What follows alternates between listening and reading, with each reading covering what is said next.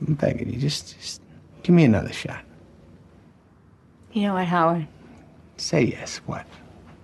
I think you are the most annoying person I have ever met. I hate being with you. I hate looking at you. And if I had my way, I would never see you again. It's because you're mad. You're mad, and it makes sense. You can punch me if you want. Oh, thanks. Hey, I was ready for it. I don't even want to touch you. I've seen all good people turn their heads each day, so satisfied I'm on my way. I've seen all good people turn their heads each day, so satisfied I'm on my way.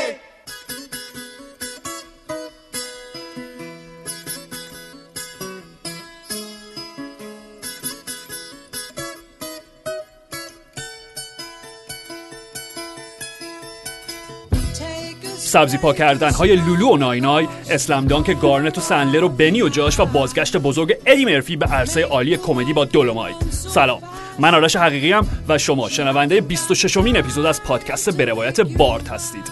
در این اپیزود همراه با پویان عسکری و آرش خسرونژاد سه فیلم د فیرول، My Name is دولومایت و آنکات جیمز رو ریویو می‌کنیم. مروری سریع داریم بر سه فیلم نایوس، دارک، واترز و ریچارد جوئل و سنت سینمای ایران و هارر هفته رو هم مثل همیشه به جا میاریم. مرسی که 2 ساعتی بل بیشتر گوشاتون به ما قرض میدید.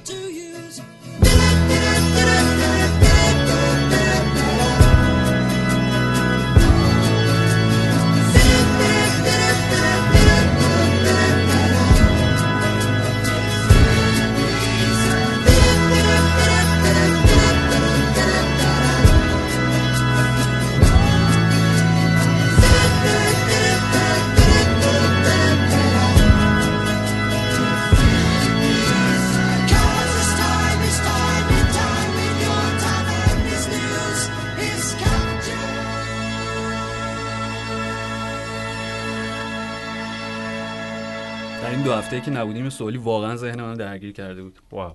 و گفتم باهاتون در میون بذارم. خب 2 هفته پیش بود تقریبا، کمتر از 2 هفته پیش که اون جدال بزرگ تایسون فیوری و دیونته والدر برگزار شد و فیوری قهرمانی سنگین وزن جهان رو گرفته. 7 راند فکر می‌کنم تو راند 7 راند. داشتم فکر می‌کردم که اگر من آرش حقیقی، تو آرش خسرونژاد و پویان عسکری و فرشاد پاسدار که اون بیرون الان نمیدونم کجا رفت قایم شد، اگر 4 تایی مقابل فیوری قرار می‌گرفتیم چند درصد شانس پیروزی داشتیم و چیکار باید می‌کردیم؟ یعنی اسمشو بخوایم بذاریم بارد وی فیوری. نبردیه که تو لاس وگاس قرار برگزار بکنیم. واو. تو هم فورد وی فراری. بارد وی فیوری. خب جالبه. هم آهنگم است. آره. چند درصد به نظرتون ممکنه پیروزی؟ اوکی، تایسون فیوری یه چیز جالبی که دارین که با آنتونی جاشوا که 2-3 ماه پیش با هم بیشتر فکر کنم که الان تمام قهرمانی‌های بزرگ یعنی باکس تمام اون چی میگن کمربندها رو دارن دیگه. بله دقیقاً. و همیشه به این فکر کردم که یعنی بازی که کامل وقتی نگاه کردم در نهایت، چون اول هایلایت رو دیدم ولی گفتم نه، دیدم که مثلا که بعد بازی کاملی و یک جاهایی تایسون فیوری یه گارد باز خیلی ناجوری داره که انگار چون از هر طرف میتونه بهش حمله کنه. خب این کارم کرد دیگه آنتونی جاشوا، همچین 2 دفعه همچین دختشو آورد. نه اون بازی با جاشوا. به خاطر همین اگه حالا با توجه به سوالی که اندر میپرسی، گارد استاد انقدر بازه که دیگه احتمالاً شما از هر طرف میتونی بهش حتی کلم بزنی. حتی کله که خب فوله، ولی خب در نهایت ببین احتمال پیروزی من میگم 60-40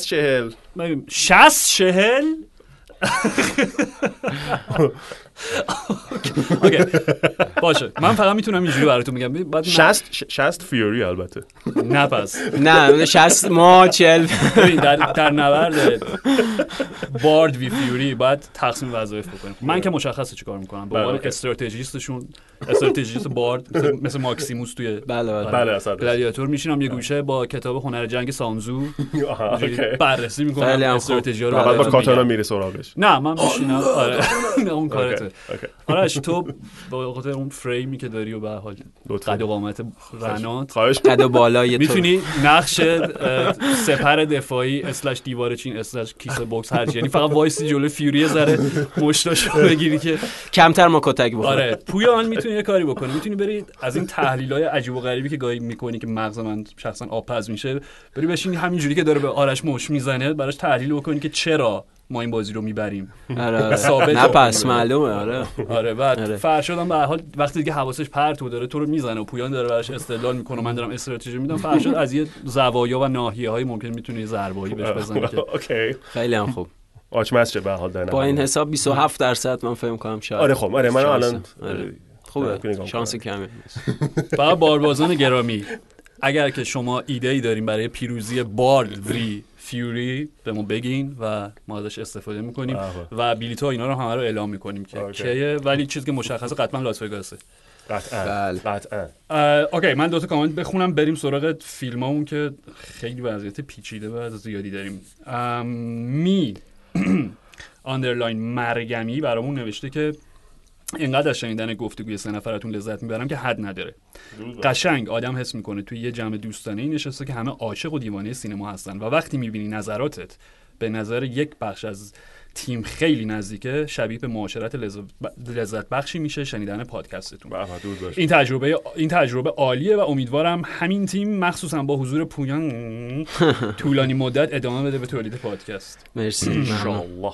بعد اوکی پیدا بکنم چیزی دیگه هم که یادداشت کنم. اوکی اینو آرش تو باید بخونید کامنت انگلیسیش چون تو میخونی سنتش اینه. امینه بزرگیان برامون نوشتن که Hell yeah. That's kind of vibe I adore. Bless you all. Okay, bless you. Thank you. Cheers. Thanks for listening to us. That means a lot. Cheers. بس یال.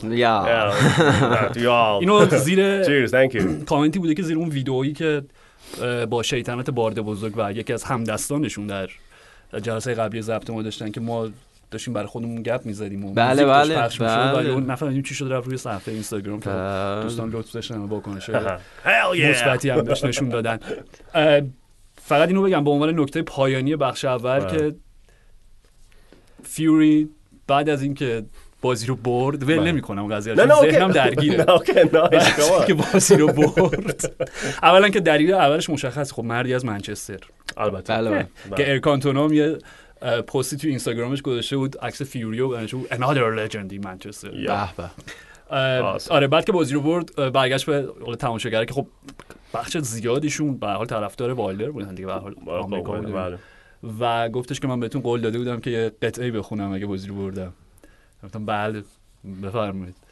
بعد شروع کرد امریکن پای دامکلینو با اون صدای انکرال‌اصوات لونگ لونگ لونگ اگو کن هیرا. بعد حدود 2 دقیقه هم ول من خب اوکی یه ورس میخونه تموم میشه، نه کورس و خون دوباره ورس بعدی بریج هم رفت بعد اوکی نایس. و حالا کاری که ما باید بکنیم اینه که باید یه قطعه انتخاب بکنیم از الان که بعد از اینکه فیوری رو شکست دادیم اونو اجرا بکنیم 4 نفره. اوکی من هتل کالیفرنیا به نظرم جواب میده. اوه مای گاد چون همه بلدن. میخوای خب بر بند ایگل میخوای ورژن فارسی شو اصلا اجرا کنی هتل کالیفرنیا یا لاتینشو خود قطعه باش میخونیم و به حال به نظر من حله همه چی درست میشه. نایس بخش زیادی از مشکلات جهان حل شد دیگه، یعنی دیگه آره فکر میکنم کاملا تموم هستن کلا میتونیم که خب بریم دیگه بریم. Long, long time ago, I can still remember how that music used to make me smile. And I knew if I had my chance that I could make those people dance and maybe they'd be happy for a while. But February made me shiver with every paper I'd deliver. Bad news on the doorstep, I couldn't take one more step. I can't remember if I cried when I read about his widowed bride, but something touched me deep inside the day the music died. So bye-bye, Miss American Pie. Drove my Chevy to the levee, but the levee was dry. And them good old boys were drinking whiskey and rye, singing, this'll be the day that I die. This'll be the day that I die. Did you write the book of love, and do you have faith in God above? If the Bible tells you so. میخوایم بریم سراغ بخش سینمای ایران با پویان عسکری. بله خواهش می‌کنم. و فیلمی که تو این اپیزود داریم و جهان با من برقص، درسته؟ بله. اوکی، بذار من فقط قبلش یه کامنت بخونم که برات نگه داشته بودم. رام یا رم، آره RAM آندرلاین رئیسی نوشتن که خواستم، البته خواستم رئیسی جان یه وابشو جا انداختیم، اون برخواستنه، واب خواستم اون میشه. خواستم پیرو صحبت‌های اول فصل یک سلامی عرض کنم خدمت یونایتدی‌ها. سلام میروی ماهت به چشمون سیاهه. سلامت باشید. بله دیگه در همین حد. هفته بازی یه گل خوردیم، برونو فرناندز هم شاهکاره. حتما. جهان با هم برقص و کارگردانی سروش صحت. بله سروش صحت. خب مخاطبان سینما تلویزیون ایران اواخر دهه 70 به واسطه اون جنگ 77 باهاش آشنا شدن که یکی از نویسنده های اون شو هم بود در حقیقت، این غیر از اینکه بازی میکرد و حضور خیلی فعالی داشت، نویسنده هم بود. دلیلش این بود خب سنش از بقیه اعضای این گروه بیشتر بود و یه ذوق نویسندگی هم خب داشت و اینا، که دیگه بعد از اون وارد فیلم‌های ایرانی شد، وارد سریال‌های ایرانی شد، خودش کارگردانی کرد. شاید مثلا شمایلی ترین تصویری که از سروش صحت به خاطر بیاریم برای خود من خیلی تصویر بامزه‌ایه، اون کاراکتر نانو عشق موتور دقیقاً کاراکترش توی نانو عشق موتور که یه تیپیک آدم خز و خیل و خیلی خوب بازی میکنه، به خصوص با اون سیبیلی که براش گذاشتن. خیلی چیزه، خیلی شمایل، جزو معدود شمایل‌های جالب کمدی رمانتیک ایرانیه به نظر من. مثلا سروش صحت اون فیلم با کلی شوخی‌های بامزه، یا اونجایی که توی فیلم تصادف بود، چی بود اون فیلم؟ تقاطع که زیر دوش دل دیوانه از اون ماشین بار کوسری میفته از بالا. یه دفعه قبلا فکر کنم اون احتمالاً بدترین بازی همه کارنامه‌اش، ولی به نظر من یکی از چت‌ترین صحنه‌های تاریخ سینما واقعا. خب آخه انتخاب خوبی واسه اون نقش نیست اساساً. سروش صحت خیلی انتخاب خوبی واسه نقشای جدی نبوده هیچ وقت، این تجربه اینو ثابت کرده. ولی خب تو نقشه کمدی بامزگی داره، یه رندی اصفهونی با مزه، خود اصفهانی هم نهاده اصفهون، آره دقیقاً اصفهونی داره که مال خود اصفهونیاست و خب خودش هم خیلی آدم خوشمشرب، خوشمحضر جالبیه، یعنی اونایی که میشناسنش میدونن سروش آدم واقعا جالبیه توی معاشرت‌های بیرونی.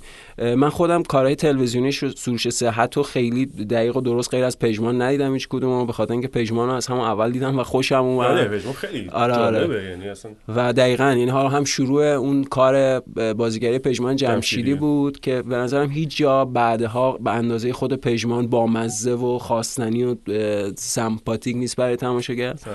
و خب خود اون پژمان هم به نظرم خوب بود، یعنی هم متن پیمان قاسم خانی خوب بود، از یه ماجرای موقعیت واقعی درام با مزه کمدی تلویزیونی در آورد، و هم خود کارگردانی صحت هم به اندازه بود، نه چیزی اضافه میکرد اونقدر به متن و نه اذیت میکرد تماشاگر رو، میتونست تماشاگر رو سرگرم بکنه. اون زوج پژمان جمشید و سام درخشانی هم خب از اون سریال در اومد دیگه، کلی فیلم رفت و اساسا خوب بدجلف، دو تا خوب بدجلف خود قاسم خانی باهاشون ساخت. خب کلا شیمی جالبی هم به این دو نفر شکل گرفت. حتما به خصوص که سام درخشانی انگار همه این سالها بلا تکلیف بود که پژمان جمشیدی بیاد بشه وردستش، چون خیلی بامزه است و هیچ جا سام درخشانی اصلا انقدر بامزه نیست.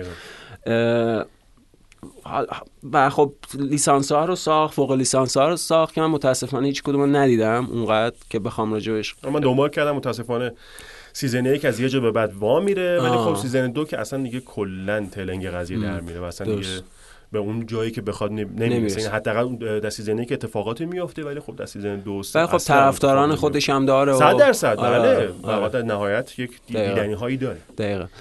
خب اولین سریال تلویزیونیش رو سروش صحت اگه اشتباه نکنم همون اواسط دهه 80 ساختگی، اسمش الان خاطر میشه، این مدل سریالای کمدی 90 شبی بود که حمید لولایی بازی میکرد و مریم امیرجلالی و این آدمایی که اون موقع خیلی اکتیو بودن توی اون سریال 90 شبی، و حالا 10-12 سال طول کشید تا اولین فیلم بلند سینماییشو بسازه که همین جهان با من برقصه.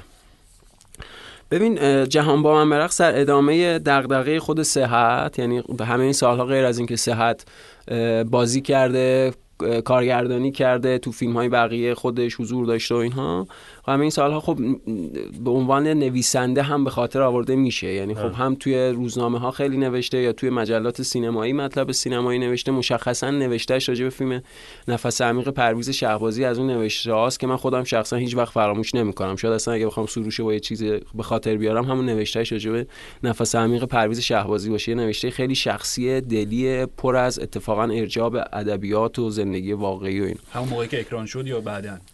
سر اکرانش دیگه. مثلا پرونده‌ای که تو مجله فیلم منتشر شد که از مقالات درباره فیلم نوشته سروش صحت بود سال 82. و خب همیشه هم تو اون مطلب و هم جست و گریخته سروش هر جا می‌خواسته، مثلا جدی سروش صحت هر جا می‌خواسته خیلی جدی در حقیقت صحبت بکنه، همیشه نشون داده که یکی از دغدغه‌هاش مرگه یا شیوه مواجهه با مرگ یا اساساً هر چیزی که حول و حوش مرگ جریان داره و خب آدم‌های زنده رو درگیر میکنه، چه معنی مثبتش چه معنی منفیش.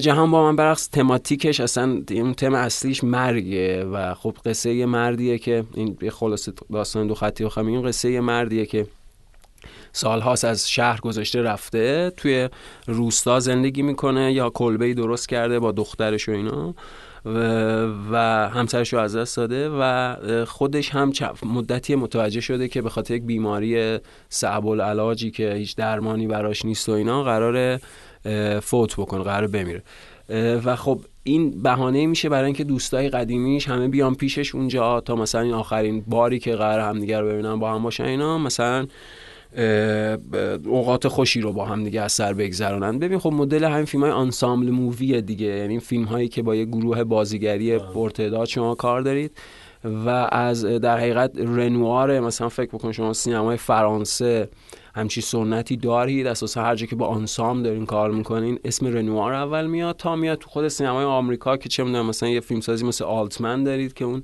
مدل رنواری و آمریکاییش میکنه و ارتقا میده به اون شیوه آمریکایی، تا حالا سینما ایران که شاید مثلا نزدیکترین نمونه هم حالا به اون مدل بافتار فیلم آمریکایی هم به لحاظ این کار با گروه پرتعداد بازیگر اینا داریوش مهرجویی باشه. یعنی اون چیزی که دیگه تو خود مهرجویی خیلی برجسته است اون لحن شوخی جدیشه مشخصا و اون مدلی که داره سعی میکنه از بازیگرا یک راحتی و صمیمیتی بگیره که اونها جلوی دوربین کاملا مثلا این رفیق و دوست و چه میدونم آدم نزدیک به تماشاگر به خاطر آورده بشه. خب توی جهان با من برقص سروش صحت داره سعی میکنه همچین کاری بکنه، یعنی داره سعی میکنه به مثلا لحن مألوف مهرجویی‌وار برسه که خب میگم مثلا امضای مهرجویی توی بهترین کاراش مشخصا مثلا توی اجاره نشین ها و هامون به نظر من به عنوان بهترین کارهای داریوش مهرجویی و از اون ور داره سعی میکنه به اون تماتیک مرگ برسه. به نظرم فیلم در مقایسه با فیلم‌های زیادی عبوس و قرقرو و نکنالکن سینما ایران تو این سالها به هر حال روحیه خویشتن‌دارتری داره، لحظات دلنشینتری میتونه برای تماشاگرش بسازه و در این حال میتونه تماشاگر رو تا حدی وارد روابط این کاراکترها با هم بکنه. اما از اون ور گرفتاری که وجود داره اینه که شما وقتی با یک گروه پرتعداد بازیگری کار میکنید بعد به یک میزانسن سینمایی متناسب با نمایش همه گروه برسید. اتفاقی که توی جهان با من برقص میفته اینه که سعی میکنه اینا رو هی واحدهای دوتایی جدا بکنه و از طریق این دوتایی ها برسه به یک جمع کلی و این دوتایی ها خیلی جاها تخته، خیلی جاها تلویزیونیه، از خود مثلا موقعیت دراماتیکی که برای کاراکترها نوشته شده خیلی به احساس و اطلاعات ما راجع به موقعیت خطیر شخصیت اصلی چیزی اضافه میکنه و نه اصلا به صورت انتزاعی خیلی آدم ها خوشمشرب و به اون معنا دوست داشتنی برای تماشاگر به نظر میان که بخواد مثلا لذت ببره از دیدنشون. یا مثلا مشخصا فیلم یه رابطه 3 نفره‌ای داره که به نظرم از اون موقعیت هست که خیلی حیف شده که 2 تا دوست بر سر یک زن با هم دعوا دارن. دعوا اینه که زن سالها پیش همسر یکیشون بوده، جدا شده و با اون یکی ازدواج کرده. خب موقعیت به لحاظ دراماتیک خیلی موقعیت جالبیه، غیر از اون اصلا تو سینما ایران خیلی تجربه نشده. پتانسیل خیلی بالا، خیلی یعنی دقیقاً به لحاظ دراماتیک خیلی پتانسیل بالایی داره، اما به نظرم به خاطر انتخاب بعد بازیگر زن، به خاطر ساده گرفتن پیچیدگی‌های چنین رابطه‌ای که بین 2 تا دوست به وجود میاد به خاطر یک زن، خاطر یک علاقه و عاطفه‌ای نسبت به یک زن، به نظرم اون اتفاق شکل نمیگیره. اما در نهایت فیلمیه که ببین فیلم بدی هم نیست. یعنی جهان با من برقص برای من یه فیلم متوسطه در مقیاس سینما ایران که میگم نه توش خبری از رگ گردن و عربده و ناله و این سنت ناله‌گرافی سینما ایران هست و نه مثل همون فیلم‌های ناله‌گرافی و اینا این معضلات و چه می‌دونم مشکلات اجتماعی و استعمار میکنه به نفع. نه، یعنی سعی میکنه که یک مواجهه شخصی داشته باشه، اما از اون ور مثلا اون روستایی که این آدم‌ها میرن توش هم خیلی روستا نیست، میدونی، یعنی یه جور خیلی نمیخوام بگم توریستی ولی خب توریستی هم هست. در نهایت فیلمیه که تماشاش خالی از لطف نیست، واقعا تماشاگر رو اذیت نمیکنه و در یک حد متوسطی با یک سقف مشخص و محدودی هم کارشو انجام میده. کلن بخوام 3 ستاره بهش بدم 2 از 5. اوکی، حالا رفته. یس.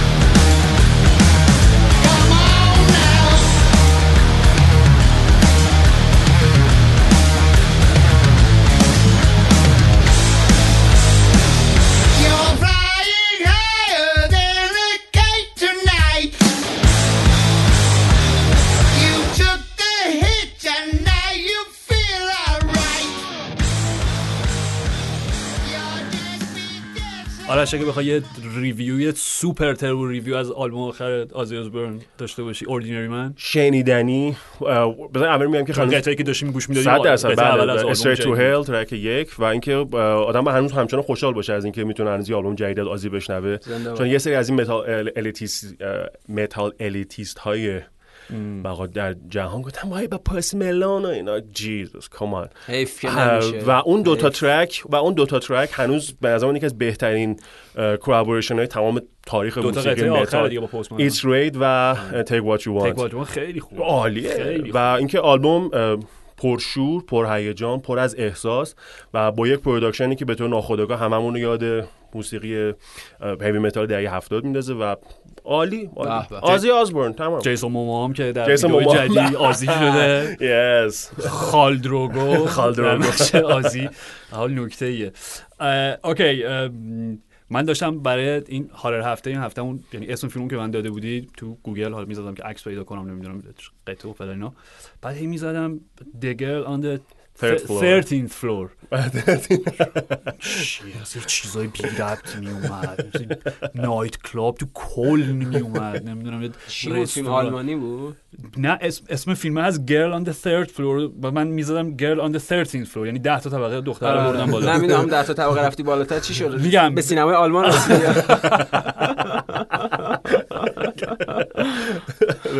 به هر حال فیلم اسمش از The Girl on the Third Floor، نه 13th floor. اون یه چیز دیگه بود، اون یه چیز دیگه، داستان دیگه بود. اوکی آرش برو.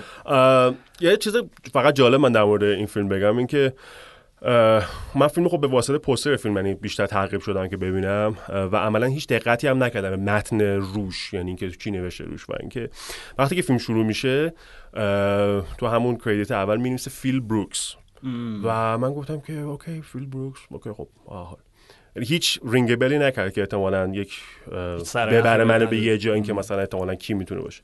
بعد بازیگر که اصلی که میاد تو همون صحنه اول مثلا همون لحظه اول میاد با سگش میاد داخل خونه که میگه خدایا این آدم چقدر آشناه، من چرا نمیگیرم قضیه رو.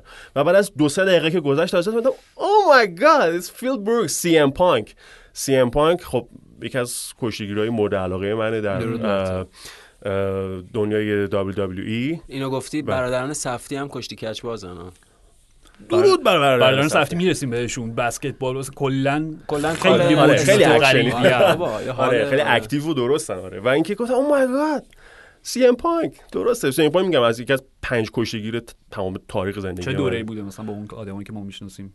80 بوده؟ نه بله جدید به قولی 1003 دیگه، به قولی دیگه مهمترین اتفاقات و مهمترین کار در اصل MMA کاره، یعنی ورزشکار MMA، ولی در نهایت خب در مسابقات WWE هم حضور داره. با پیج هیچ وقت مسابقه نداره چون همین من یکی دوتا رو بلدم، پیجو بلدم نه خب مشخصا ولی خب و گفتم او مای گاد اوکی سی ام پانک و درسته بریم حالا می‌خوایم چیکار کنیم. اوکی فیلم اولین فیلم تراویس استیونز که خب ما بیشتر اسمی ازش نشیدیم، به عنوان تهیه کننده بیشتر حضور داشته و این اولین فیلم جدی تراویس استیونز بعد از چند تا کوتاهی که ساخت. خب این اولین فیلم.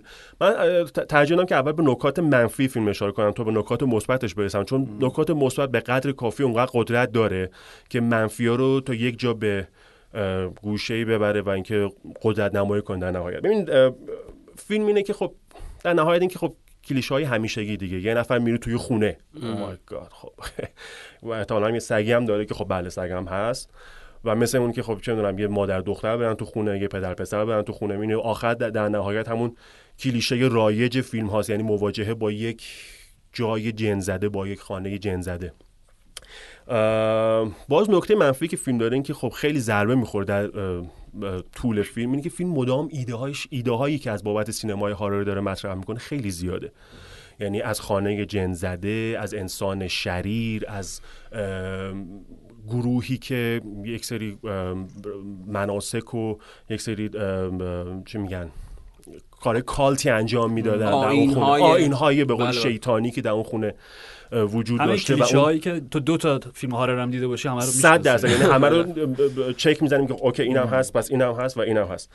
و یک شخصیت زنی در فیلم حضور داره که ما قراره به عنوان شخصیت شریر و منفی فیلم به طور مدام با اون مواجه بشیم. متاسفانه اون زن هم نه اونقدر قدرت داره که بخواد وجهه شریرش رو به بیننده القا بکنه، یعنی خیلی تخته. یعنی شما در نهایت به جای اینکه از اون زن بترسین وقتی که میاد وارد صحنه میشین میگین خب اوکی احتمالاً اوکی و یه اتفاق خیلی بی ربط پرت و پلایی هم میفته و میره و از همون جهت نقطه مقابل زن خود سی ام پانک که به عنوان نقش اول حضور داره، اون هم عمق کافی برای یک برقرار کردن رابطه سمپاتیک و یک رابطه‌ای که شما به حال بیننده میخواد باهاش مدام درگیر بشه و همراه بشه و خودش رو در موقعیت‌های ترس اون شخص قرار بده. یعنی اون هم متاسفانه عمق کافی نداره و نقشی که برای اون هم نوشته شده اونقدر گیرا و وسیع نیست.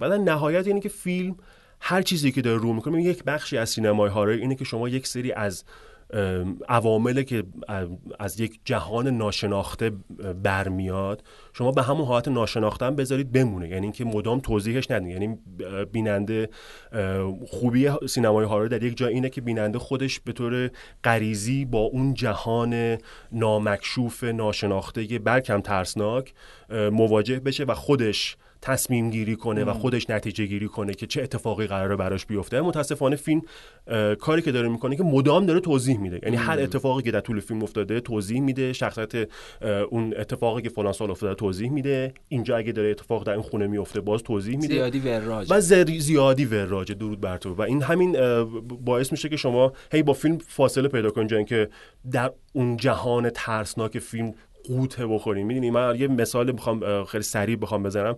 فیلم جدید کارگردان هاردورکی بود، این فیلم جدید کالورادو اسپریس اومده، مشکل شد 1000 تا ریچارد استنلی خب اونجا ببینید یک جایی شما به خاطر همون مواجهه با متن 100% در آینده در اپیزودهای بعدی حتما به اون فیلم خواهم پرداخت. شما در مواجهه با سینمای با جهان لافکرافت اون جهان رو در نهایت نامکشوف باقی میذاره و بیننده رو در یک موقعیتی قرار میده که خودش تصمیم گیری ها و نتیجه گیری ها رو از اون جهان بکنه و در نهایت وقتی که به یک جواب منطقی و به جواب درستی نمیرسه به این برسه که اوکی واو این اتفاق چقدر اتفاق عجیب و چقدر اتفاق غریب و عمیقیه که من نمیتونم به اون جواب برسم. متاسفانه فیلم کاری که داره میکنه که اون جهان رو داره به یک شکلی میسازه و مدام هم هی داره با وراجی به قول پویان عزیز توضیح میده. آره ولی 3 تا نکته خیلی مثبت داره فیلم که میگم تمام نکات منفی رو به یک گوشه میذاره. اینکه از خونه به عنوان یک جاندار استفاده میکنه، یعنی خونه نفس میکشه، خونه روح داره و اتفاقی که ما تقریبا انعکاس از اینو یک باسابی از اینو ما در فیلم مادر دارن آنوفسکی داریم.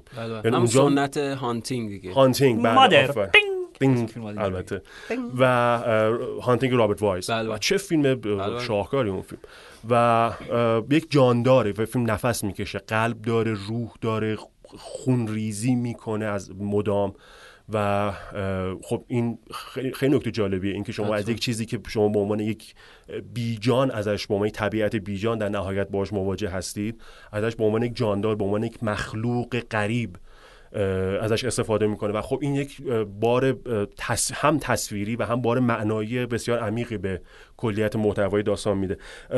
از یه طرف دیگه سی ام پانک بازیگر خوبی نیست. این اولین غیر از تمام اون فیلمایی که همش در نقش خودش حضور داشته، چه فیلم‌های مستند و چه فیلم‌های حالا زندگی نامه‌ای، این اولین فیلمیه که داره نقش بازی میکنه، داره کاراکتر داره بازی میکنه، اما بازیگر خوبی نیست. یعنی شما در نهایت که نگاه میکنید که اوکی پرفورمنسش یه جاهای ایراد داره و خیلی ایراد داره، اما نکته‌ای که داره اینه که بازی سی ام پانک مدام منو یاد بروس کمپل اویلت مینداخت، سم ریمی و اون سه فیلم هست خورده اون صورت کشید و ابروهای تقریبا پهن و چش ریز و اینا و مدام یاد اون سه فیلم مینداخت، یعنی هم اویلت 1 و 2 و آرمی آف دارکنس. چه فیلمایی و کالتن، یعنی بدون شک اینجوری جز بهترین های تاریخ هارر.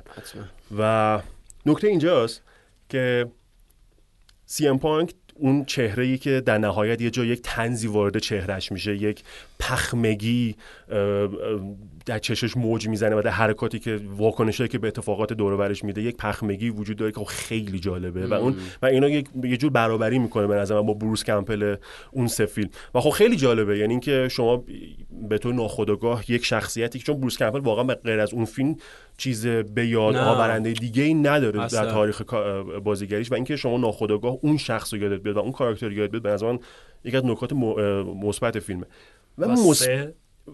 و مثبت‌ترین نکته فیلم اینه که از هیچ تریک جلوه‌های دیجیتالی استفاده نکرده. هیچ سی جی آی نداره و تمام تمهیدای فیلم و تمام جلوه‌های بصری فیلم همه پرکتیکالن، یعنی همه عملاً درست کردن. یعنی اگه خونه دیوار سوراخ میشه یکی میفته بیرون یا از یه جای خون میریزه یا یه نفر تغییر قیافه تغییر شکل میده، همه به طور پرکتیکال به طور دستی و عملی انجام دادن و به قولی شکل دادن بهش در طول فیلم و به نظر من این مثبت‌ترین نکته فیلم در جهانی که در دنیای سینمایی که یه جاهای انقدر دیگه از جلوه‌های و تعمیدهای به قولی دیجیتالی استفاده میکنن که شما خسته میشین، میگین که اوکی دیگه بسه دیگه مثلا اووریوز میشه و اینجا فیلم داره کارشو میکنه به عنوان یک اولد فشن درست حسابی و عالی و در نهایت میگم فیلم تبدیل به یه اثری میشه که به خاطر استفاده نکردن اسکر جامپ های مدام، چون تقریبا فیلم مثلا هیچ اسکر جامپی نداره به اون شکلی که میخوام بگم، چون واسه من فیلم هارر اگه اسکر جامپ نداشته باشه فیلم یعنی درسته، یعنی متن فیلم در جاییه که میتونه کارشو بکنه و بدون اینکه یک پخ بکنه و دو نفر بپرن هوا بیننده بگه بدون اتکای بیش از حد، بدون اتکا به اسکر جامپ میتونه که داستانشو ببره جلو و این خب ناخودآگاه من فکر میکنم که یک بار ارزشی به فیلم اضافه میکنه 100%. در نهایت فیلم عجیب غریب و یکی از شاید حتی نمیخوام بگم از بهترین فیلم‌های چند سال اخیر، ولی یکی از دیدنی های هارر این چند سال اخیر 100%. از 5 نمره میگیره. من قبلش با فیلم خب به حال هاررای این شکلی سعی می‌کنم یه ذره محتاط باشم. 2 در طول 2 و در نهایت در طول 2.5 و در نهایت هم 2.5. اوکی خوبه، پس اون وسط وایسه. آره تو وسط دقیقاً میگم دیگه، یعنی اون کارشو میکنه و اون توقعی که از بیننده از فیلم داره رو 100% برآورده میکنه. عالی عالی، مرسی.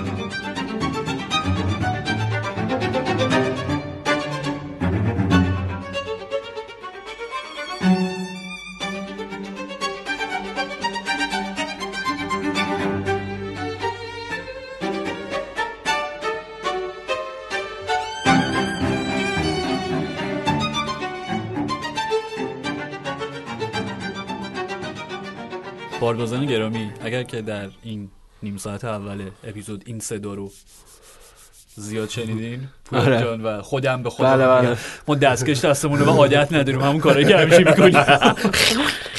دقیقاً. بله لطفاً انگار لباس مثلا فوتبال تناس بکنه بخواد بره تو زمین، یه جوریه دیگه. اوکی. آره. حالا اسم تیمش چی میشه؟ تایتان اف سی، تایتان یونایتد، اف سی تایتان یونایتد. چرا که نه؟ دربیشون هم با تایتان سی. خوبه. خیلی بی‌مزه. اوکی بریم تربو ریویو. می‌خوایم سه تا فیلمو خیلی تربو با سرعتشون بگذاریم که برسیم به فیلم‌های اصلیمون.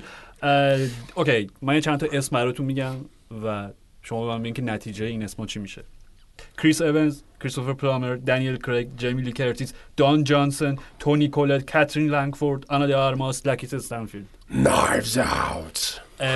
یه چیزی راجع به آنسامبل هم داشتین میگفتین، حالا سنت آنسامبل مووی، ولی به نظر من یه جایزه‌ای که خب توی جشنواره‌های حالا یه مقدار لو پروفایل تر داریم، ولی توی چه اسکار چه گلدن گلوبز چه بفتا واقعا باید باشه، جایزه آنسامبل باشه حتما، چون که این فیلم دقیقاً ما داریم البته ها، میگم توی جشنواره‌های یه آنسامبل کست داریم آنسامبل کست داریم ولی تو اسکار نداریم. نه نداریم، بله جایزه اصلی این شکلی نداریم. آره ساتیر نواز فکر می‌کنم داره، آره داریم ولی کم نیست. بله فجرم نداره. اوکی.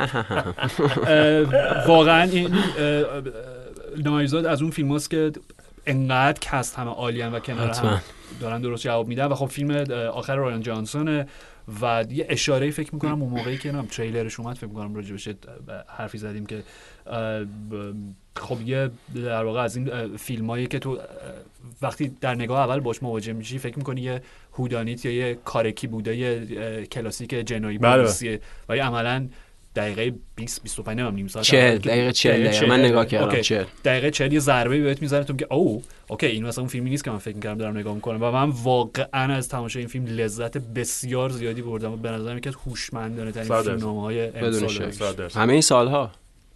من قبلش بگم که به خاطر این به هر حال اون وقفه یک ماهی که خودمون داشتیم و تعداد زیادی از فیلم‌ها مونده بود و اینا، خب این فیلم‌ها رو داریم توی قسمت تربو ریویو میگیم، ولی قاعده‌اش اینه که هر سه تا فیلمی که الان تربو ریویو می‌خوام راجعشون سریع صحبت بکنیم میتونن فیلم‌های اصلی باشن به خاطر اینکه جزو فیلم‌های مهم و خیلی خوب و ویژه 2019. ببین نایوس اوت برای من اینجوری بود. نایوس اوت رو من اصلا گذاشتم کنار، ندیدم به خاطر اینکه لاست جدای ندیده بودم. خب چیزی که لاست جدای آره که خب جهان استار وارز و ایناست، راجبه خب لاست جدای چیزای متناقضی شنیدم، مثلا خب شما هیچ کدومتون دوست ندارین، چون پل تامس اندرسون مثلا طرفدار اون فیلمه، سر همون لاست جدای با خود رایان جانسون یه پادکستی دادم بیرون درباره فیلمه، ولی خب رایان جانسون من از قبل‌تر دوستش داشتم به خاطر فیلم بریک. بله بریک فوق العاده است، یه نوار تینیجری دبیرستانی، یه جورایی چیزی هم هست شبیه نسخه مثلا آپدیت شده و روز آمد شده بد استیول آکیرا کوروساوا هم هست. یعنی خود این یه معنی داره، به اون معنیش اینه که رایان جانسون اصلا خوره سینماست، یعنی خوره فیلم، سینفیل و بر اساس مواجهه شخصیش با فیلم‌ها و سینما و اینا اساسا به یک درک منحصر به فردی در شناخت سینما رسیده و این تو فیلماش هم هست. توی مثلا لوپر هم همینه، یعنی لوپر هم عملا یه جور سفر و حرکت در جهان ترمیناتوره، یعنی یه جور 12 مانکیزی حتما خود 12 میمون ترگیلیان و به هر حال همه اون رابطه بین‌المتنیشو با همه اون جهان‌ها داره و خیلی خیلی فیلمساز جالبی. ولی به هر حال یه فاصله افتاده بود و منم وقتی فیلمو دیدم همین حسی که تو داری میگی 1000 برابرش، یعنی شگفت زده شدم واقعا و برام نایوس جزو 5 تا فیلم اول سال 2019 است. آره در این حد داره برام فیلم 4.5 ستاره است و داشتم فکر می‌کردم توی دوره‌ای که انقدر فیلم‌ها همه غیر سینما هن و برای توضیح مسائل انضمامیشون رو میارن، نمیدونم به شابلونای چپ و راست، چه میدونم ایده های چپ رو بخوام بگن، آرای راست رو بخوام بررسی کنن اینا، این فیلم کاملا سینماست. یعنی تو همون سنت هودانیتی که داری میگی، اون سنت حالا قرن 19 قرن 20 اون مدل داستان معمایی و کاراگاهی آگاتا کریستی و اینا، خب عملا تو همون 40 دقیقه اول همه قصه رو بهت میگه، حالا 2-3 تا برگشو میذاره کنار برای اینکه بعداً غافلگیرت بکنه. ولی خب ایده کاملا هیچکاکیه، یعنی غیر از اینکه خب از تمهیدهای هیچکاک استفاده میکنه، همون شروع عملا همه اون چیزهای پنهان کاراکترها رو به واسطه فلاش بک داره میگه و عملا داره شوک و یا غافلگیری رو تبدیل به یک سوسپانس تعلیق طولانی مدت میکنه. خب خود این تمهیده، خود تریک حقه دقیقاً حقه هیچکاکیه و علاوه بر اون وقتی شما یه داستانی و همون 40 دقیقه اول همشو بگی، خب یادآور اون کاری که هیچکاک تو سایکو میکنه هم هست، یعنی رویکردش نسبت به خود این مدل سنت فیلم‌های کاراگاهی و معمایی به قول تو هودانیت خیلی رویکرد تجدید نظر طلبانه. و آره دنیل کریگ که واقعا خیلی لذت بخش وقتی کریگ رو میبینی که داره حال میکنه با نقشه بشه و اون لهجه عجیب و غریب در نقشه بنیو بلانگ و هم دنیل کریگ و هم رایان جانسون.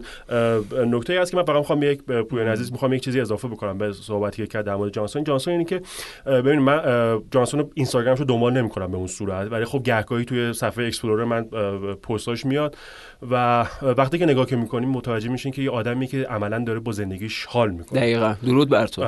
و خودشه خیلی خودشه و اینکه عکس میگیره مدام در مورد فیلم ها صحبت میکنه، عکس میگیره و عکسایی هم میگیره که رد کارپت جشنواره فلان نیست، نه عکسایی که عموما عکسای سیاه‌سفیده و با آدم‌های دور و برش پشت صحنه‌اش و اینکه آدمی که داره با زندگی و با کاری که داره میکنه و با سینمایی که داره بهش میپردازه داره حال میکنه و داره سعی میکنه خوش بگذرونه و این نکته مهمه رایان جانسون و چیزی هست که عملا بازتابش هم در فیلم نایوس هست.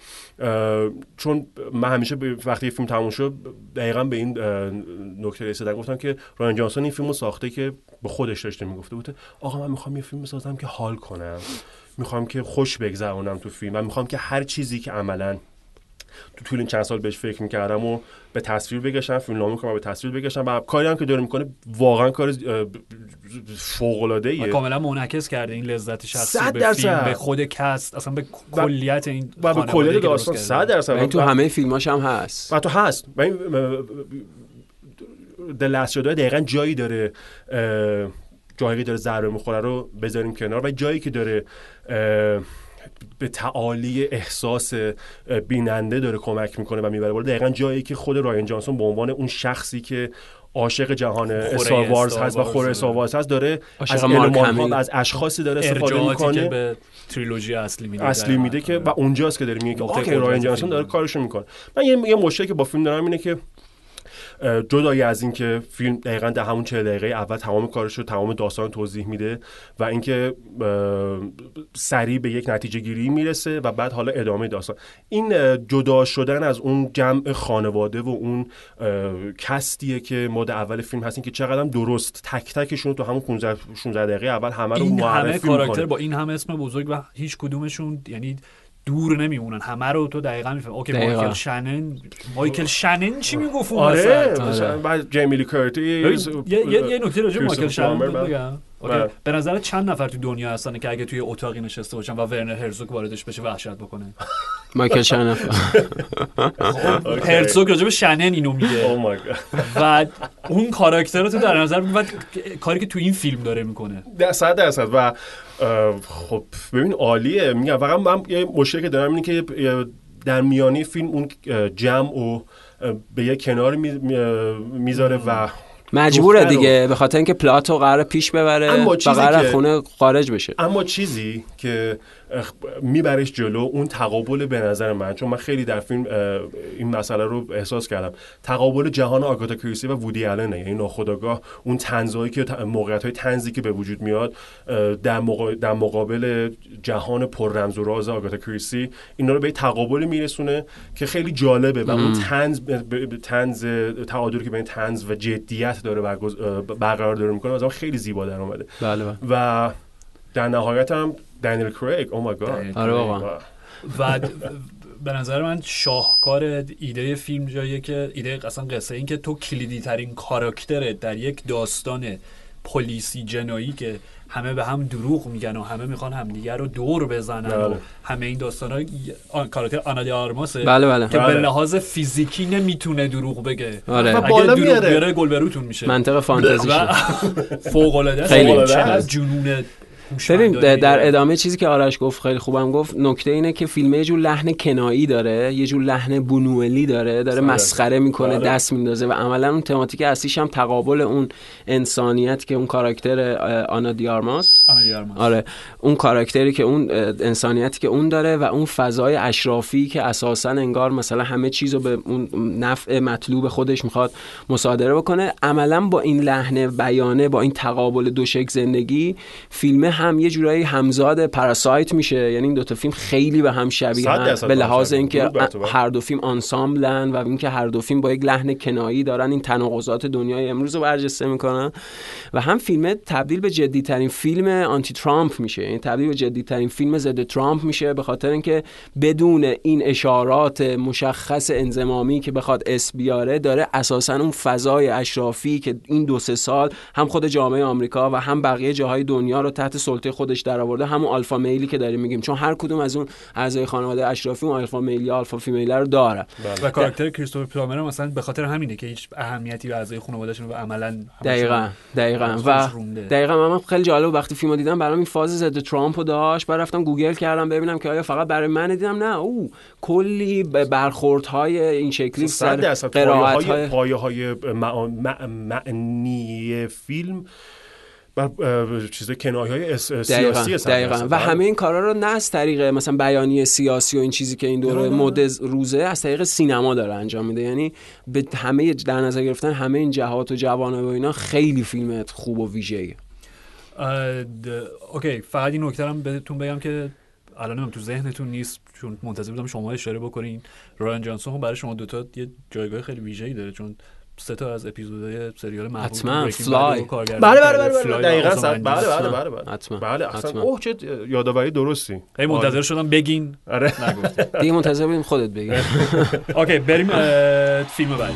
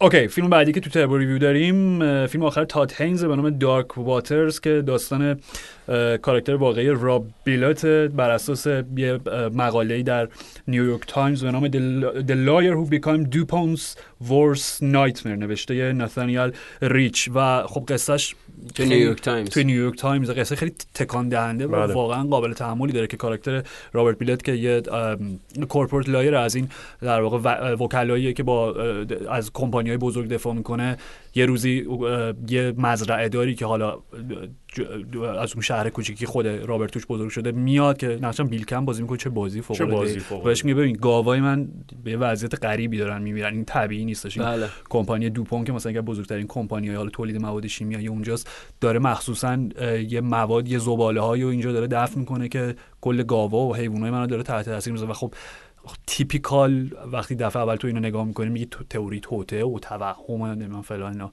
ولی وقتی وارد داستان میشید عملا کاراکتر رابرت بیلت که مارک رافالو نقشش بازی میکنه نه داره راست میگه. و کل فیلم خب بر اساس این جنگ، این جدال نابرابر به قول حالا انگلیسی دیوید گولایتی که یه رابرت بیلت یه تک نفره که حالا تیم رابینز هم که رئیسش یه جاهایی کمکش میکنه جلوی یکی بزرگترین کمپانی‌های وایساده که تفلونو دیگه، یعنی تفلونی که در کل جهان داریم و تو در حالا نمیخوام بگم که در انتها متوجه چی میشه، یعنی میگم شمایل این کارخونه رو در نظر بگیر که تفلون اینا دارن تولید میکنن و اون آدم یک نفره بعد جلوشون وایسه، فرد علیه سیستم و اوکی. ببین گفتم فیلم تاتینز، آره دیگه کارگردانی تاتینز و واقعا فیلم بر من تکان دهنده بود به خاطر اینکه اولا به نظر من بهترین بازی مارک رافالو بود توی 10 سال اخیر. یعنی این وسط اگه فیلم جان کارنیو حالا بذاریم که حتی بگینی حتی از اونجا بهتره، یعنی و رابطه‌ای که اصلا حتی که همسر رابرت بیلت و مارک رافالو بازی میکنه بعد از مدت دقیقاً و 2-3 تا فصل عالی با هم دارن که گریه و نمیدونم و بعد از مدت شما یک رابطه زناشویی واقعی میبینید توی فیلم آمریکایی. آره خیلی تکان دهنده است و این میگم شکلی که از شوهرش حمایت میکنه. آره با اون صحنه، اون فصل فوق العاده، 2-3 تا فصل فوق العاده 2 نفره با هم دارن اونجا که برمیگرده و ببین همش یعنی کلش یه انسان مرد خسته‌ایه که وقتی از محیط درنده بیرحم بیرون برمیگرده به فضای خانواده تو ببینی که اون همسرش چجوری آرومش میکنه. آره و من نمیدونم، من واقعا نمیگم لذت بردن نیست، نایوزات آدم لذت میبره، واقعا فیلم تکان دهنده بود برای من. واقعا منقلب شدم آخر کار فیلم هم همونجاست، یعنی به این چیزی که جایی که فیلم داره ازش نون میخوره به نظر من همین تکان دهنده بودن پیام فیلمه، یعنی اون جهانی که داره فیلم بهش میپردازه، موضوعی که داره فیلم بهش میپردازه شون به قدر کافی دهشتناک و ترسناک هست که وقتی هم میگه که 99% این اتفاق داره در کل جهان داره از تفلون دارن استفاده میکنه. خب کامان من فقط این فیلم در نهایت اینه که مطمئنا از نظر من که جزو فیلم‌های خوب تاتینز محسوب نمیشه. من ترجیح میدم که مثلا دوباره کرول رو بشینم ببینم یا واندرستراک رو ببینم، چون اون فیلم‌ها به شدت فیلم‌های درخشان و شیرینیه. حتی اگه بخوام خیلی سریع مثال بزنم، مشکل که فیلم داره اینه که خیلی قابل پیش بینیه، یعنی شما از تمام یعنی از همون 10-15 دقیقه اول که فیلم میگذره و اینا ناخودآگاه هم تمام شخصیت‌ها رو میتونین احساس بکنی که چه اتفاقی براشون میفته، چه خواهند کرد، چه خواهند گفت. من اصلا حسو نداشتم ولی واقعا احساس خب این چیز بود، یعنی به خاطر همین من دچار یه فاصله با فیلم کرد و اینکه فیلم بیش از این که در قامت یک اثر سینمایی بشه بیشتر شبیه مثلا 3 تا اپیزود 4 تا اپیزود از مثلا لا ان اوردر بود، مثلا سریال تلویزیونی لا ان اوردر بود. آره و اینکه جایی که فیلم اگه حائز اهمیت میشه برای بیننده به خاطر اون پیام و به خاطر اون داستان ترسناکی که داره روایت میکنه و خب همونه که ناخودآگاه جهان فیلم جهان بزرگ و ترسناکی میشه و خب قاعدتا بیننده میگه که واو عجب اتفاقی، عجب موقعیتی و من عجب تو چیز عجیبی گیر کردم و مرسی که تو منو آگاه کردی. نه اون بخشش قبول دارم ولی نکتهش اینه اتفاقا من مخالفم، چون به لحاظ سینمایی به نظر من شاهکار فیلم. چرا؟ ببین تاتینز خب اصلا اشاره کردی من فقط بخونم، خیلی کارگردان گزیده گراییه، یعنی از گزیده کاریه توی قرن 21 کلا 2002 فار فرام هوم داره، 2007 آینادر فیلم که هممون خیلی دوستش داریم و کرول 2015 اون خب من واقعا خیلی فیلم ویژه‌ایه به نظر من. یه واندرستراک داره 2017 که فیلم بیشتر برای کودکان، یعنی حالت چیز نه اتفاقا خیلی فیلم جدیه چون من اینجوری خوندم. ببین تاتینز یکی از جدی، ولی ببین بذار فقط اینو بگم چیزی که راجع به فیلم میگم، ببین جدا بازی‌ها و همه کار اتفاقا اصلا به نظر من فیلم اینجوری نیستش که چون داستان خیلی مهیبی داره تکونت میده، خود جهان، چون من هیچی راجع به فیلم نمیدونم، هیچی راجع به داستان فیلم هیچی و اصلا تنها چیزی که رفتم سراغ فیلم گفتم خب تاتینز مارک رافالو اوکی همین. فیلم جایی که شروع میشه قبل از اینکه اصلا تو برسی به داستان خود همین رابرت بیلات فصل اولش چند تا بچه‌ن که توی دریاچه‌ای میپرن سالها قبل. آره سالها قبل آب بازی میکنن اینا. بعد جوری که دوربین میاد به اینا نزدیک میشه کاملا مثلا فضای جاز یا مثلا فضای مانستر مووی ها رو داره که تو احساس میکنی الان یه مخلوق درنده‌ای از اون زیر آب میاد و اینا رو میگه. جوری که دوربین داره حرکت میکنه. خب و ببین از همون لحظه اول داره بهت میگه این یه مانستر مووی، ولی مانستر کیه؟ اون هیولاه کیه؟ هیولا کل اون سیستمه.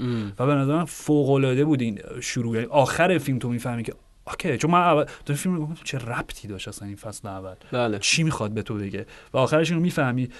و نمیدونم من واقعا وقتی فیلم تموم شد حسی که داشتم یعنی همین ایت مال کندل راجر واترز همش تو مغزم مرور می، چون ببین همینه، یعنی هر شمع کوچیکی یه گوشه‌ای از تاریکی و روشنا میبخشه و این رابرت بیلات همین اون دیالوگ آخر و اینکه داستان واقعیه. ببین رافالو که اومده بود توی شو گرام نورتون برای حالا پروموت فیلم، خود رابرت بیلات توی تماشاگرا بود و بلند شد و اصلا تو چهره آدمو میدیدی میگفتی اوکی تو جزء آدمای درستی هستی که واقعا بله.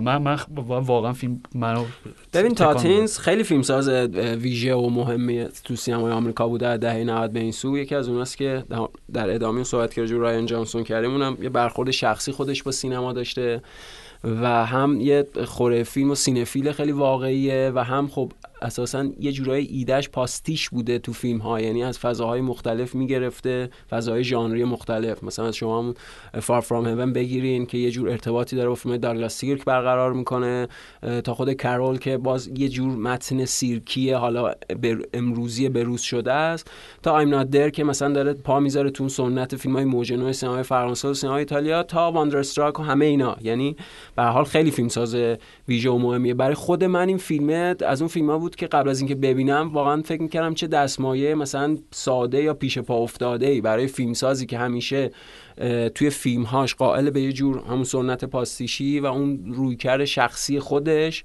و همش داشتم فکر می‌کردم که این چه چیز تاتینزی توش هست. بعد بعضی خب فیلمو دیدم این به لحاظ تماتیک داره با اون بهترین فیلمش به نظر من و یکی از 10 فیلم سینمای آمریکا تو این 30 سال سیف بله. داره با اون فیلم ارتباط برقرار میکنه و خب اون فیلم اساسا راجع بیماریه و این شیوع بیماری که خیلی سیف فیلم این روزگار هم هست، یعنی بازی درخشان جولیا مور شاهکار حیرت انگیز. یعنی میگم یکی از 10 فیلم سینمای آمریکا تو 30 سال اخیره.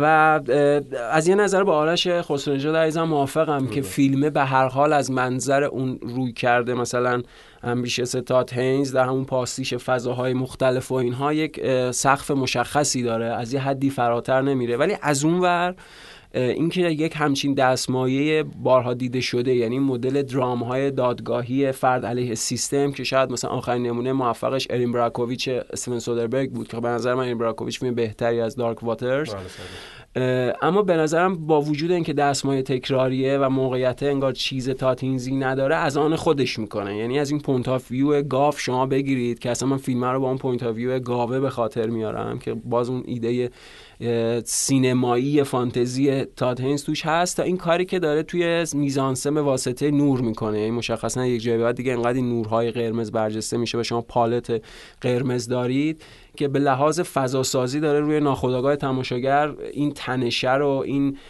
اتفاق شیوع بیماری و این اتفاق ناجوری که برای اهالی و منطقه افتاده رو داره توی ناخودآگاه تماشاگر هم انباشته میکنه. به هر حال فیلم به لحاظ اون حرف روزی که میخواد بزنه، به لحاظ اون مسئله تماتیکی که میخواد مطرح کنه، فیلم مهمیه، به خصوص که این آگاهی رو به تماشاگر میده که تو چه جهان ترسناکی داره زندگی میکنه، این واقعیته.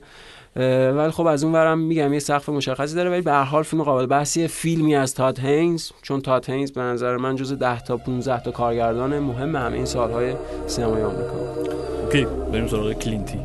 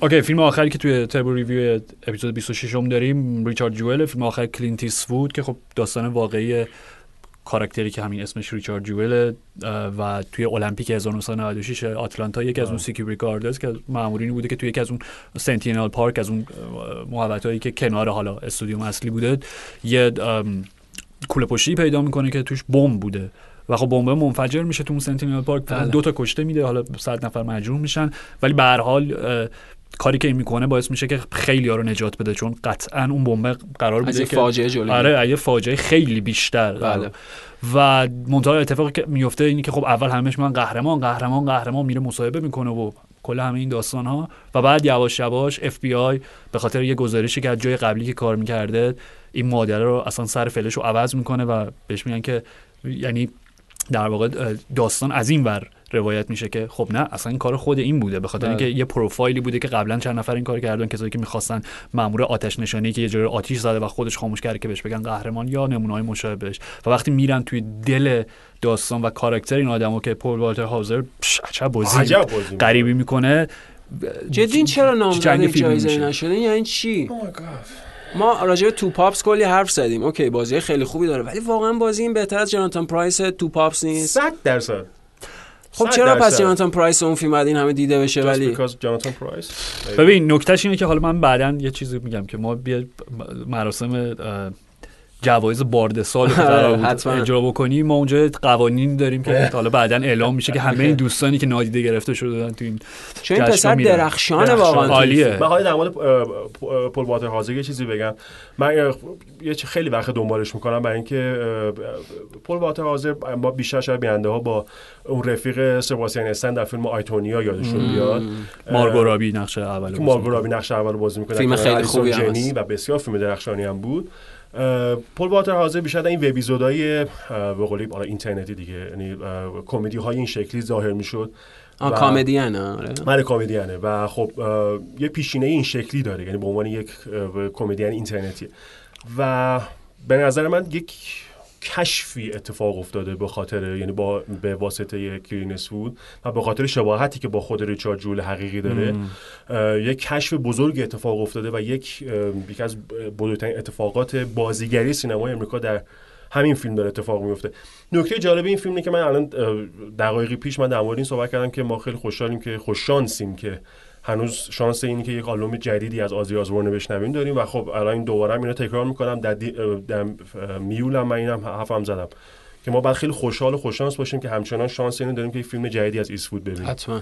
و ببینید خیلی فیلم جالبیه برای اینکه من داستان این اتفاق خب من داستانشو کاملا یادم، یعنی همون سالی که اتفاق افتاد. بله همون سال. بله و این داستان خب خیلی این اتفاق هم ما نوجوان بودیم. المپیک آتلانتا رو منم یادم از. بله من نه مثلا همین اتفاق هم قشنگ یادم. نه من اینو نه ولی در روزنامه‌ها بهش پرداختم و جایی هم و این برابر من شنیدم در موردش، حتی در CNN و اینا بهش خیلی پرداختن. در نهایت به خاطر همین همیشه داستان ویژه‌ای هست، یعنی اتفاقی هست که شما یک تبدیل به یک قهرمان میشین و در نهایت تبدیل به یک تبهکار میشین.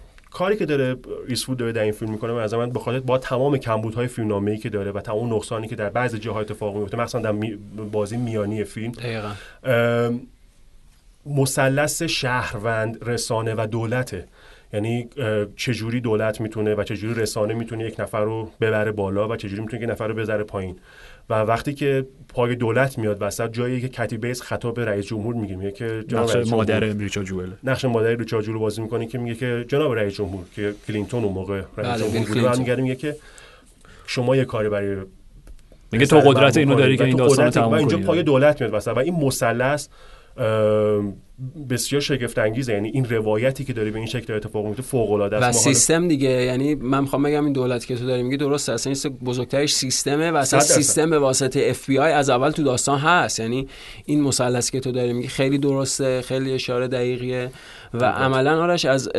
میستیک ریور به این سو، چون ایستوود قبلش به حال اسپیس کابوز و فیلمای این شکلی هم داره، یعنی داره سرک میکشه جای مختلف، ولی از میستیک ریور به این ور خیلی دیگه آدم جدی مسئولیت پذیری میشه به یک اعتباری که داره توجه میکنه به یک آدم یا آدمهایی که تحت یک ظلمی قرار گرفتن و از میستیک ریور به این ور همه فیلم‌ها همینن.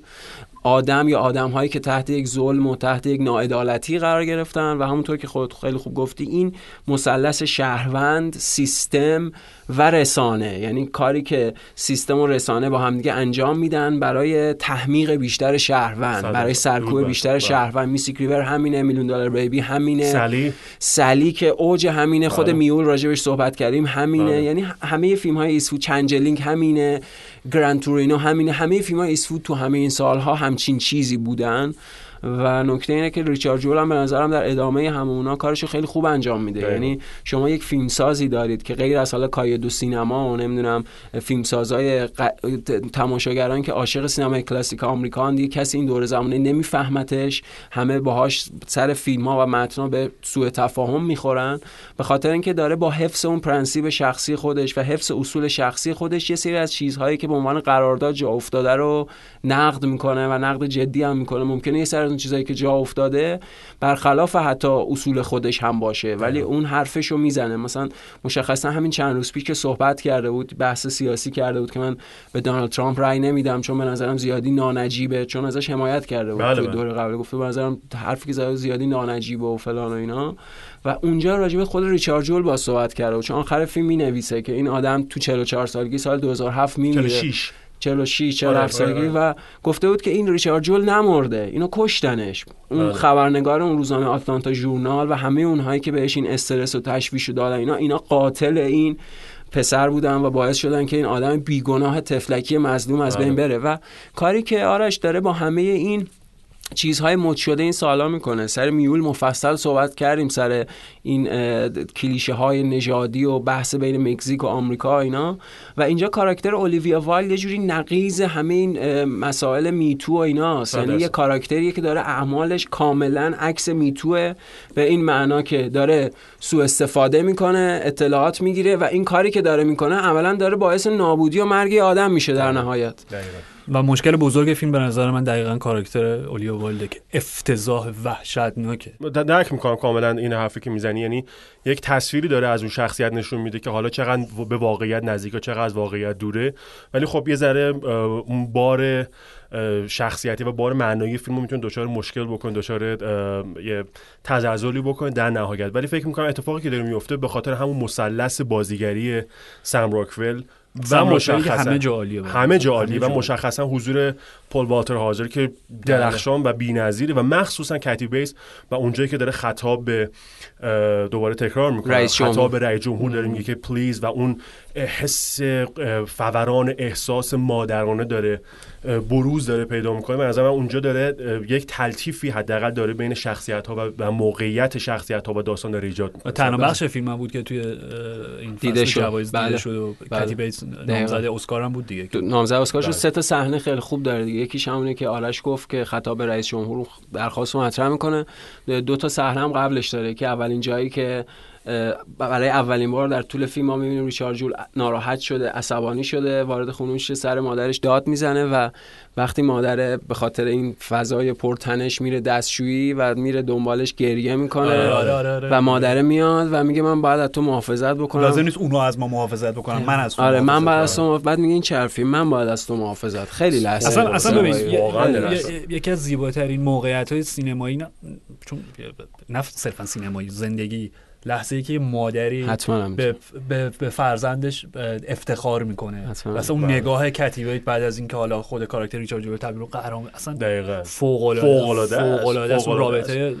و به خاطر همینه که من تو اون حرفی که زدم گفتم در میانه فیلم دچار تزلزل‌هایی حتی دچار کمبودهای میشه فیلمنامه، ولی به خاطر همین اتفاقات و به همین لحظاته که بار معنایی و هم بار عاطفی فیلم به یک نقطه‌ای میرسه که فیلمو به شدت فیلم محترمی میکنه. دقیقاً. آره و یه کردیت هم به خب فیلمنامه‌اش بدیم بیل ری که من داشتم نگاه می‌کردم کارش، حالا توی مثلا تیم همین ترمیناتور آخر دارک فیت هم هستش، ولی خب اثر ویژه‌اش که تک نفری هم نوشته کاپتن فیلیپس که واقعا فوق‌العاده اون فیلم شاهکار و فیلم پول گرینگراس، و اینجا خب واقعا فیلمنامه داره. بله. نه اینکه نمیگم به کاپتن فیلیپس میرسه ولی خیلی باش فاصله ای نداره. خیلی ممنونم که کارگردان کاپتن فیلیپس رو گفته، چون واقعا شما میگن خود کار گرینگراس پول گرینگراس حتما.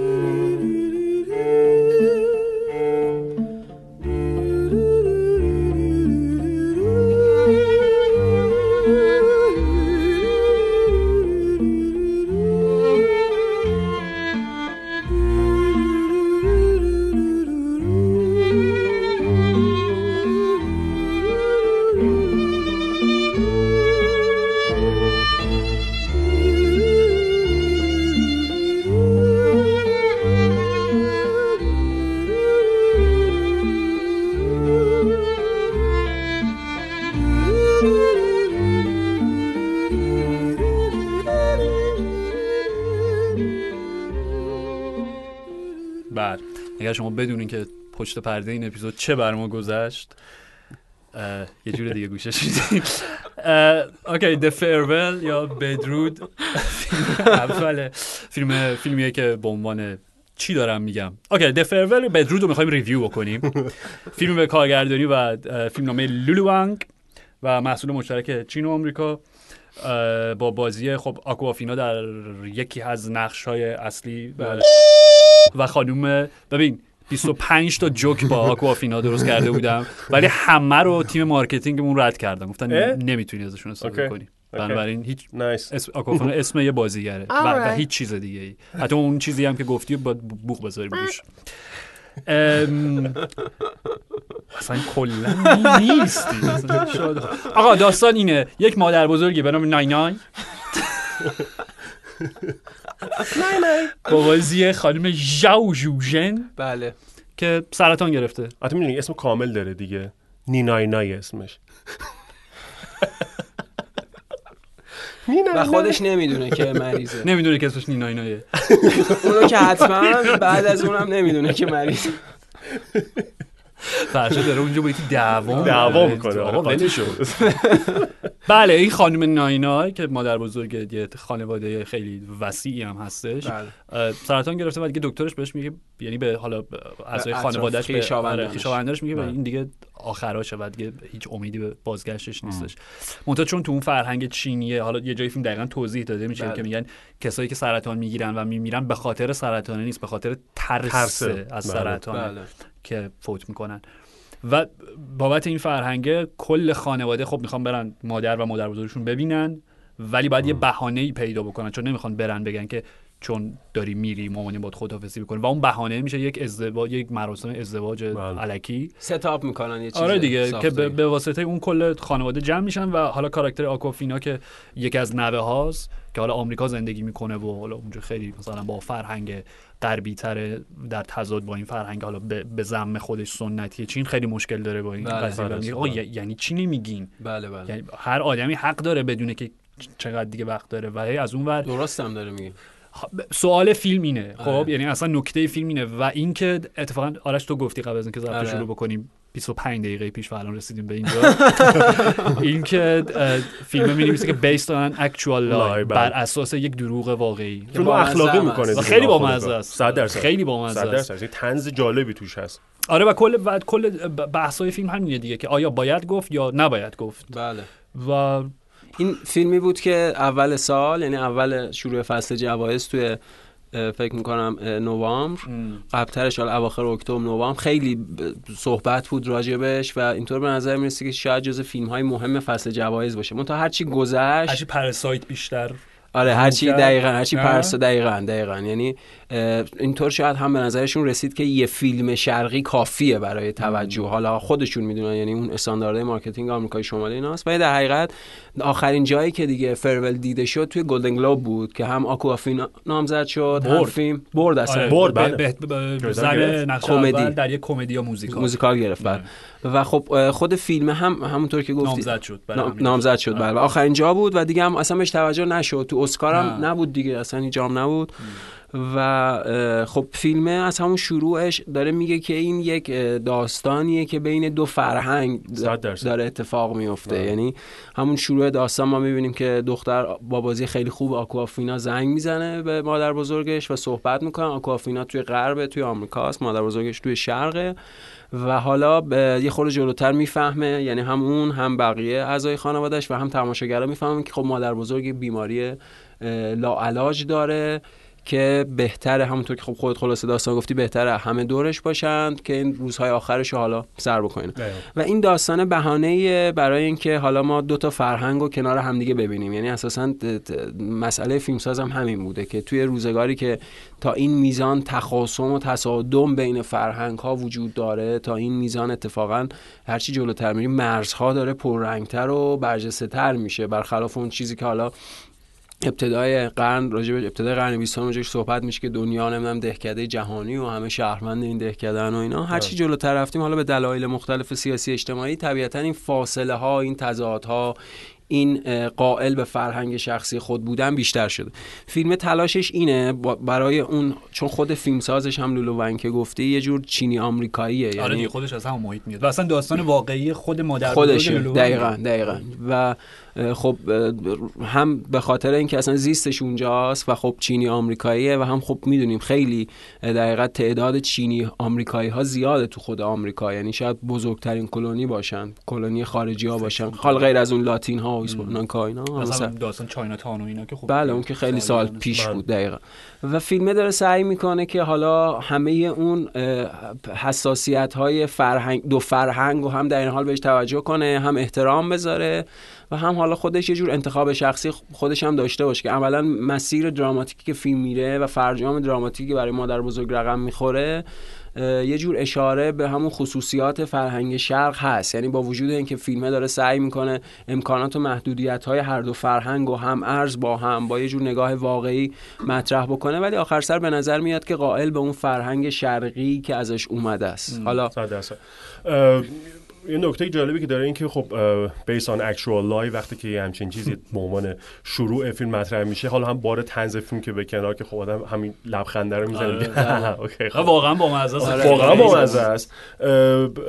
به طور ناخودآگاه فیلم هم دچار یک موضع اخلاقی میکنه، یعنی اینکه میگه که ببینیم چون دروغ در نهایت به اخلاقیات برمیگرده، اینکه شما چجوری میتونی یک حقیقت رو لاپوشونی کنی و چیزی که شاید در نهایت به یک بی اخلاقی منجر بشه. و خب این خیلی جالبه، یعنی این اتفاق که با اون پیام اول که شروع میشه، بعد با یک خانواده خیلی جالب داریم، خانواده شیرین یعنی بله همشون، و خب دختر از امریکا داره میاد با اینکه یک روحیه شرقی داره، یک کردار و به قول یک پیشینه شرقی داره، در نهایت از امریکا میاد و از یک جامعه‌ای که به شدت یک فاصله طبقاتی و یک فاصله فرهنگی مشخصی یه جور آرش ببخشید انگار برآیند پدر و مادرشه، چون مادرش خیلی آمریکایی شده، خیلی عاشق فرهنگ غرب، پدرش خوشحاله از اینکه اینا اومدن چین و مثلا برادرشو داره میبینه و اینا. خود شخصیت دختر یه جوری مثلا برآیند پدر و مادر است، یعنی هم غربی هم شرقی. درود بر تو. و نکته که هم هست اینه که شاید قیاس مفارقی باشه شاید، ولی خب من ناخودآگاه یاد اثر مرحوم حاتمی میافتم، فیلم مادر. بله. و اون خیلی شبیه. آره خب پس من خوشحالم که این برداشتم شما هم داشتین از فیلم، با اون تقابل فرهنگ ها و منش ها و رفتارهای انسان های مختلف در کنار هم دیگه است و به خاطر همین این فاصله طبقاتی، فاصله فرهنگی، نمیخوام میگم فاصله چون تبدیل به یک مسئله بشه که کی بالاتره کی پایین‌تره، نه خب به هر حال دو فرهنگی مجزا هستن، اصلا دید فرهنگ شرق و فرهنگ غرب بله کاملا متفاوت 100%. و اینکه خب همین فاصله طبقاتی که به طور مدام هم در فیلم مطرح میشه، یعنی از اون پزشک ازش میپرسه، خالش ازش میپرسه، خب این ناخودآگاه این جریان فاصله طبقاتی به طور مدام در فیلم داره مرور میشه، خود هم بازیگرا داره مرور میکنن و خب ببیننده فاصله طبقاتی و فاصله بین فرهنگ‌ها فرهنگی بیشتر البته به نظر میاد، یعنی طبقاتی چون من راستش رو خیلی نمیگیرم که منظور چیه. اون طبقاتی هم همون ذیل همون فرهنگ است. نه ذیل همون همون فرهنگیه دقیقاً. آره یعنی میدونید دو روی کرده اصلا کاملا متفاوته نسبت به 100%. آره من اگه کلمه اشتباهی اگه اینجا گفتم عذر میخوام، دقیقاً من منظورم دقیقاً همینه، یعنی به خاطر همون دو تا فرهنگ مختلف که دو تا شکل زندگی متفاوت از همدیگه رو به وجود میاره. شاید من بزرگترین نکته فیلمم اگه بخوام بگم، حالا جلوتر در مورد آنکات جیمز هم میخوام صحبت کنیم، در مورد آدم سندلر هم همین حرفو خواهم زد.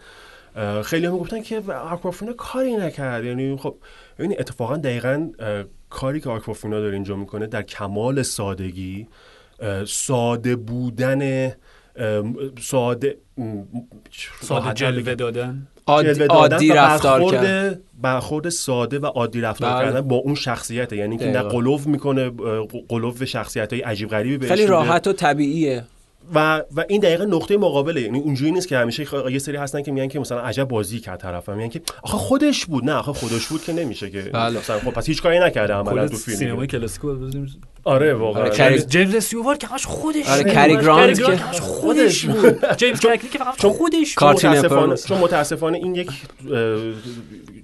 عبارت توصیفیه از بابت بازیش. خودش بازی کرد. دید غلطیه دیگه. 100% و این سادگی که آکوافینا داره به فیلم و به جهان فیلم داره میده واقعا فوق‌العاده است. نکته که می‌خواستم بگم اینه که The Farewell بدرود ودا هر که اسم قشنگی هم بذاریم مامبلکورترین فیلم ساله و نوآبامبکی ترین فیلم سالی که خودش به نظر من نوآبامبک اون جایی که میخواست برسه با مرجع سوری نرسیدیم. به حال از جهت جریان مامبلکور من دارم میگم. بله. و مامبلکورترین فیلم سال فیلم The Farewell، یعنی اون مواجهش با سادگی و ساده برگزار کردن صحنه ها و روابط و دیالوگ‌ها و اونم به بهترین شکل و با ظرافت ترین شکل ممکنه. اون زندگی که میسازه جلوی دوربینش و به قول خود یه جور کیفیت سهل و ممتنع داره. یعنی هر کسی فکر میکنه که، یعنی هر تماشاگر منظورم ممکنه فکر بکنه که چقدر کار ساده یه سری آدم حالا با هم دیگه جلوی لنز دوربین معاشرت بکنن، ولی اتفاقا این که شما بتونی بین این روابط آدم‌ها یه جور احساس گرم انسانی در بیاری، حالا همه هر کدوم با اون حساسیت‌های فردی خودشون، واقعا کار سختیه و خوب انجامش میده به نظر. و مهمترین نکته که فیلمم داره به نظر من پایه فیلمنامه و داستان بر اون بنا شده اون امیده. و چیزی که در فصل پایانی فیلم اتفاق میفته و اون وداع آخر باز در ناخودآگاه هر دو ور، یعنی هم آکوافینا و هم مادر بزرگش اون امید به زندگی جاریه و اون نتیجه گیری کلی هم که فیلم بهش میرسه که خب در نهایت خودش نقطه بر همون هوپ میذاره، امید میذاره. اوکی، حرفتون مخالف نیستم، ولی من شخصا بسیار حوصله‌ام سر رفت سر فیلم، بسیار رو اعصابم بود روابط، یعنی اون خاله زنکی ها بود سبزی پا کردنشون واقعا. آره و ببین مشکل حالا بزرگترم با فیلم این بود که میفهمم بطن قضیه اون سوال چقدر کلیدی و اهمیت داره، ولی واقعا همش دیالوگ تکرار همش دارین یه چیزو میگین دوباره میدونی، یعنی هیچ جا داستان بست پیدا نمیکنه و تهش نتیجهش هم میگیره. اوکی کاری ندارم با اون، ولی واقعا چرا 2 ساعت با بشینیم که فقط یه سوال مطرح بشه؟ خب چند سوال دیگه هم مطرح بکنید. من به شدت فیلم رو اعصابم و حوصله‌ام سر برد. اوکی. ولی موسیقی فیلم چه موسیقی خوبی داره. واقعا موسیقیش فوق‌العاده است و جوری که تموم میکنه فیلمو. بله. و اون قطعه‌ای که حالا به کار میبره حتما. و مود خیلی خوبی هم داره فیلم، یعنی توی روزگاری که عموما فیلم ها با یه جور تنش و با یه جور در حقیقت مواجهه خیلی اینتنس دارن صحنه هاشون رو پیش میبرن، حالا ممکنه یه جا نیاز متن باشه مثل آنکات جیمز که حالا صحبت میکنیم، ولی خیلی وقتا به نظر میرسه انگار چون مد روزه دارن سعی میکنن یه خویشتن‌داری و رواداری واقعی داره، یعنی هم تو کاراکترها هست هم تو جهان فیلم هست. یعنی از اون فیلم هاست که به خصوص وقتی تماشاگر خیلی ناراحت و عصبانی و نمیدونم یه حال پریشانی داشته باشه تماشاش بکنه بهش یه حس خوبی میده. یعنی حالا از اون ترکیبی که میگن آدم این فیلم‌ها ببینه حالش خوب میشه، این ترکیب فیلم‌های حال خوب کن به اعتباری میتونه باشه. 100%. اوکی آرش قبل 3 طول 2.5 بعد 3 پویان قبل 2 طول 3 بعد 3 من خودم 1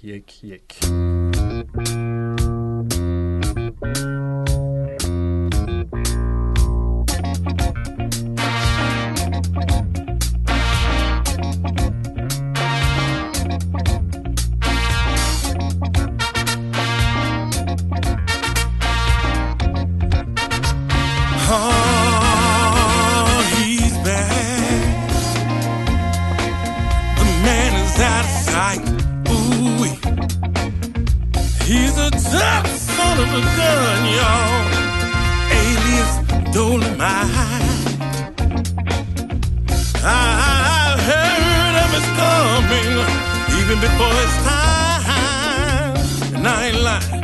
Listen, on the day that he was born, his pappy was signed saying Dولومایt is real and this bad brother is mine.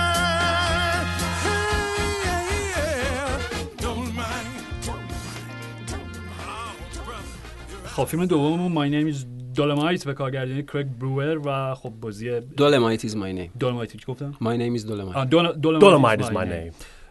با بازی ادی مرفی در نقش رودی ری مور که حالا بازیگری بود که کاراکتر دولومایت تو اول به عنوان استندآپ کمدین و بعد به عنوان شخصیت و پرسونای خیلی مهمی توی اون بلک اکسپلویتیشن دهه 70 آره مطرح کرد و خب خیلی خیلی شمایل بزرگی من فکر می‌کنم برای اون جامعه این آدم، چون واقعا مردی بود که براش مهم نبود که منتقدا چی میگن راجبش، یا نمیدونم آرت هاوس چی، خواست مخاطبش لذت ببره، خودش بود، خودش بود و چرا که نه. و این از اون چیزاست که خیلی خیلی دیریابه، یعنی کمتر آدمی اتفاقا به این میرسه. آره یعنی یه درجه درک و شعور و به یه مرحله‌ای تو باید برسی که دیگه هیچی برات مهم نباشه و فقط قائل به خودت باشی و بدونی که چیکار داری می‌کنی و مخاطبت هم دقیقاً اینو ازت میگیره. و اصلا تم دولومایت یه جورایی همینه دیگه. آره تم خود فیلم هم همینه. من فقط قبل از اینکه وارد بحث فیلم بشیم من یه نکته‌ای بگم، این که ادی مرفی خب توی چه می‌دونم دهه 90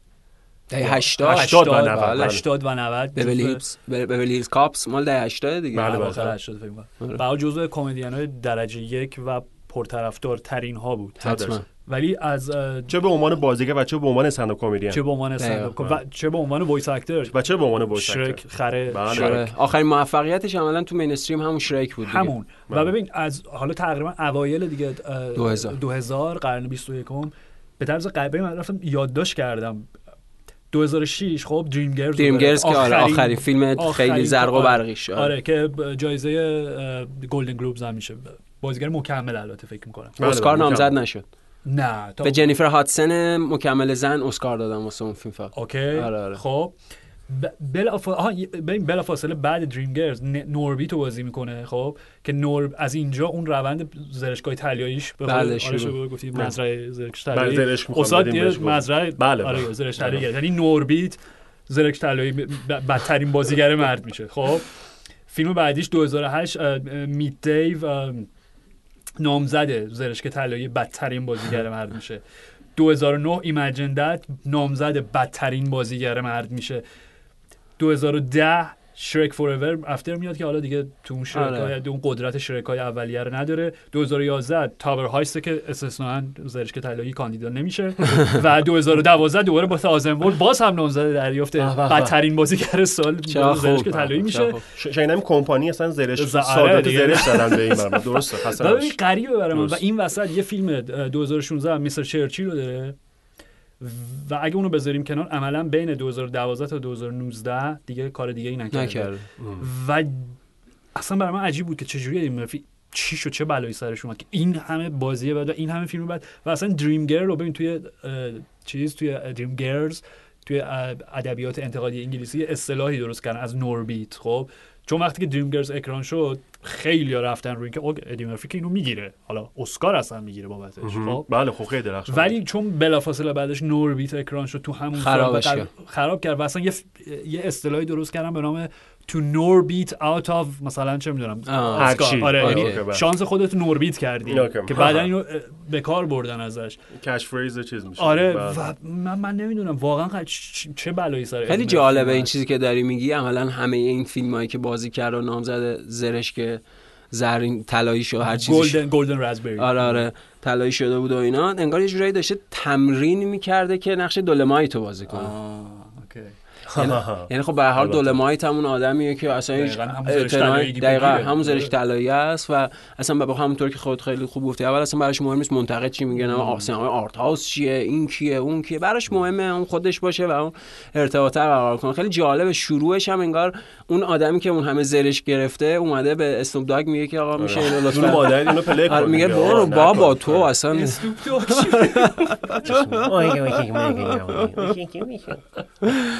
و اسم کارگردانش کریگ بروور و خود کریگ بروور هم چند سال بود که فیلم نساخته بود.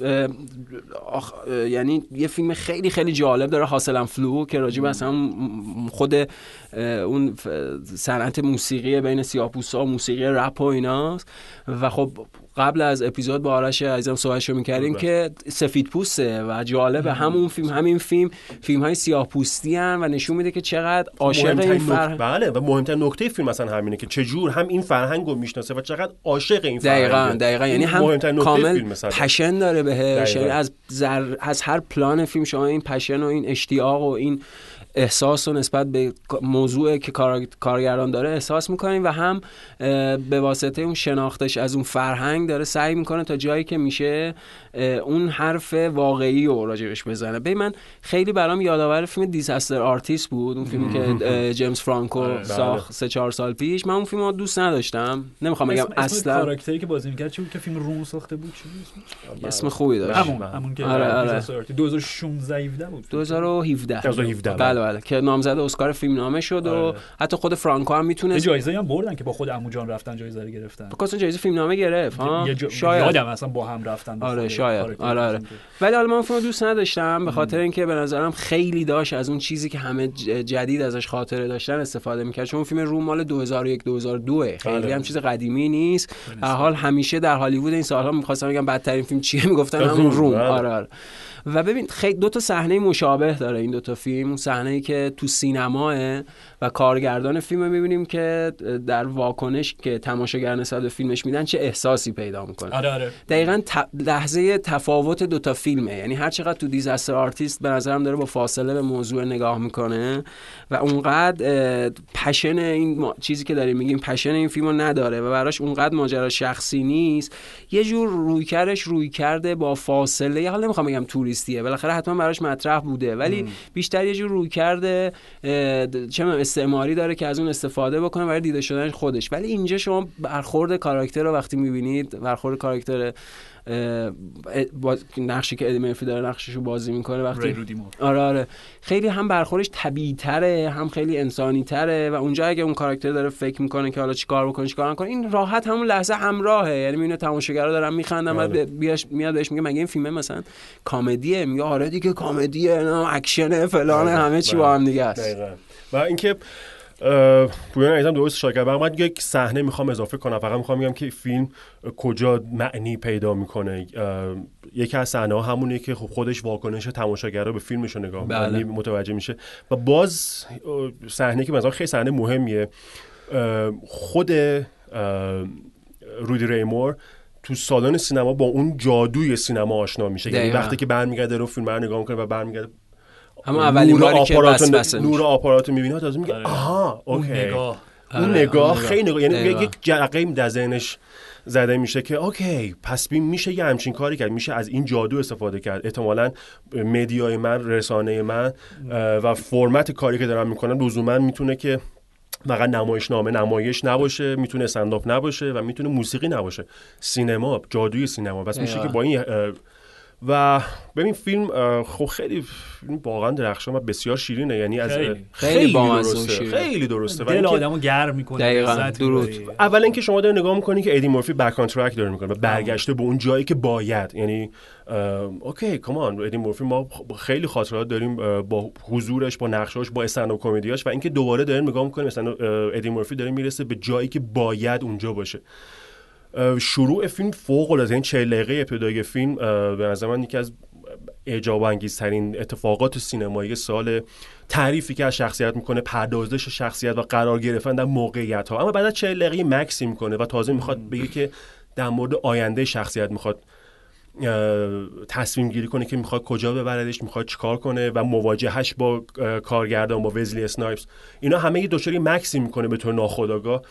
اما بلکه وقتی وزلی اسنایپس اضافه میشه به فیلم چقدر بامزه است. چقدر بامزه است. یعنی من کلا وزلی اسنایپس هیچ وقت بازیگری به اون صورت من نگاه ویژه‌ای بهش نداشتم. بلید باز نبودی همین. آره من بلیدو فقط بلید یکو خیلی همچین جست گلوته دنبال کردم، به بعدش هم که اصلا دنبال نکردم به خاطر همین خب همیشه همینجوری بوده. ولی خب وزلی اسنایپس در اون فیلم سگانه استالون بله که الان چرا اسمش یادم نمیاد خیلی جالبه، اونجا به هر حال حضور داره که خب به هر حال میبینین که هست. اما اینجا انقدر درخشان و انقدر درسته و اصلا باور نکردنی. ببین ریاکشن شاتاش یعنی خب تو میبینی دلغک بازی و با مزگی و شیرین کاری ادی مرفی رو میبینی، ولی ریاکشن شاتایی که از بلاهت این آدم تو صورت وزلی اسنایپر اصلا قشنگ همراه میشه باش میفهمن. اوکی میفهمن داری چی میکشی. و اینکه من فکر می‌کنم کرگ بروور فکر می‌کنم که یک ریسک پذیری کمی رو در فیلم نامه داره. برای اینکه من فکر می‌کنم که اون داینامیک فیلم و مخصوصا داینامیک 40 دقیقه ابتدای فیلم انقدر شگفت انگیزه که میتونست اونو از بعد از 40 دقیقه و بعد از اینکه واقعا وارد جهان سینمایی رودی ریمور بخواد بشه، میتونست که واقعا فیلمو به همون سبک و سیاق و به همون استانداردهای بلک اسپلویتیشن ها ببره جلو. من همیشه فکر می‌کردم که اگه این کارو اگه بخواد بکنه دیگه فیلم واقعا به نظر من تبدیل به اثر ویژه میشه.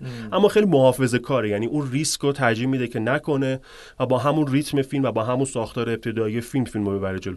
یعنی این تنها زاویه‌ای که من با فیلم دارم، یعنی فکر می‌کردم که احتمالاً اگه این کارو بکنه دیگه چه شود، که متاسفانه اون ریسک رو ترجیح میده که نکنه و خب میگم انقدر حضور ادی مرفی انقدر درخشان و انقدر غلیظ و پررنگه که بیننده رو به شعف وامی داره دیگه در نهایت. این فیلم عملا داره با دو تا تم خیلی برجسته توی تاریخ سینمای آمریکا کار میکنه. یکی بحث فردیته، یعنی فردیتی که خارج از طبقه اشراف، نمیدونم طبقه هنری، هر طبقه از یک جایی که هیچکی انتظارشو نداره میاد و قائل به اون هوش و حساسیت‌های شخصی خودشه و یک فردیت منحصر به فردیه که مال خودشه.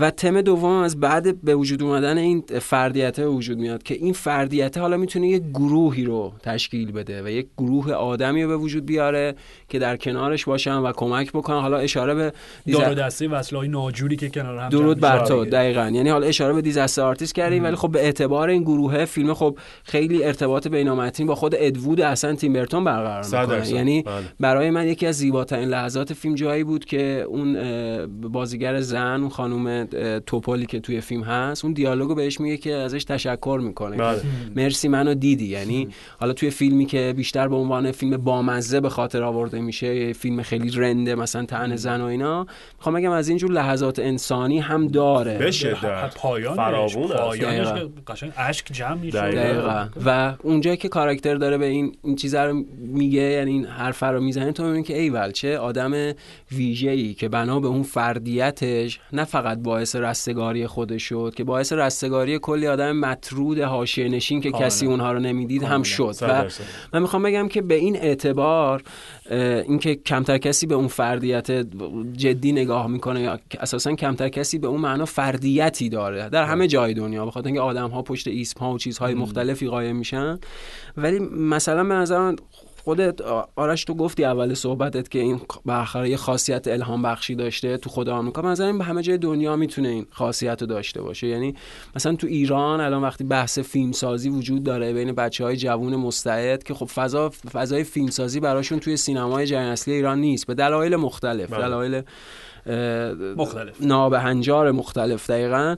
ولی نکته اینه که اون چراغه رو میتونه تو ذهن هر آدمی که به دنبال یک جور پیگیری ایده های فردی روشن بکنه. یعنی اینکه شما به شرط اینکه تالنتد باشی، به شرط اینکه اون هوشه رو داشته باشی، به شرط اینکه بدونی میخوای چی کار بکنی، میتونی بری به صورت فردی یک پروژه شروع بکنی و حالا کم کم اون پروژه تبدیل به چیزی میشه. ببین عملا اینا وقتی دارن فیلم میسازن خودشون هم نمیدونن دارن چی کار میکنن. یعنی این چیه؟ یعنی ما فیلم قراره بسازیم چیکار بکنیم و اون دیالوگ خود چیز. یعنی من میخوام بگم که کاراکتر ویژه‌ایه به خاطر اینکه فقط یه لیدرشپ نیست که به بقیه دستور بده. توی اون دیالوگش میگه ببین من اینجا قرار باشه برق بگیرم میرم خودم برق میگیرم، این قرار گرسنه‌شون بشه خودم پای میرم ساندویچ درست میکنم. یعنی یه لیدر واقعیه که شعله سوزانه جلوتر از افراد گروهش داره میره اون کارا رو انجام میده و خب افراد گروهش هم به تبعیت از اون این کار انجام میدن. یه سه کوتاهی هم میگم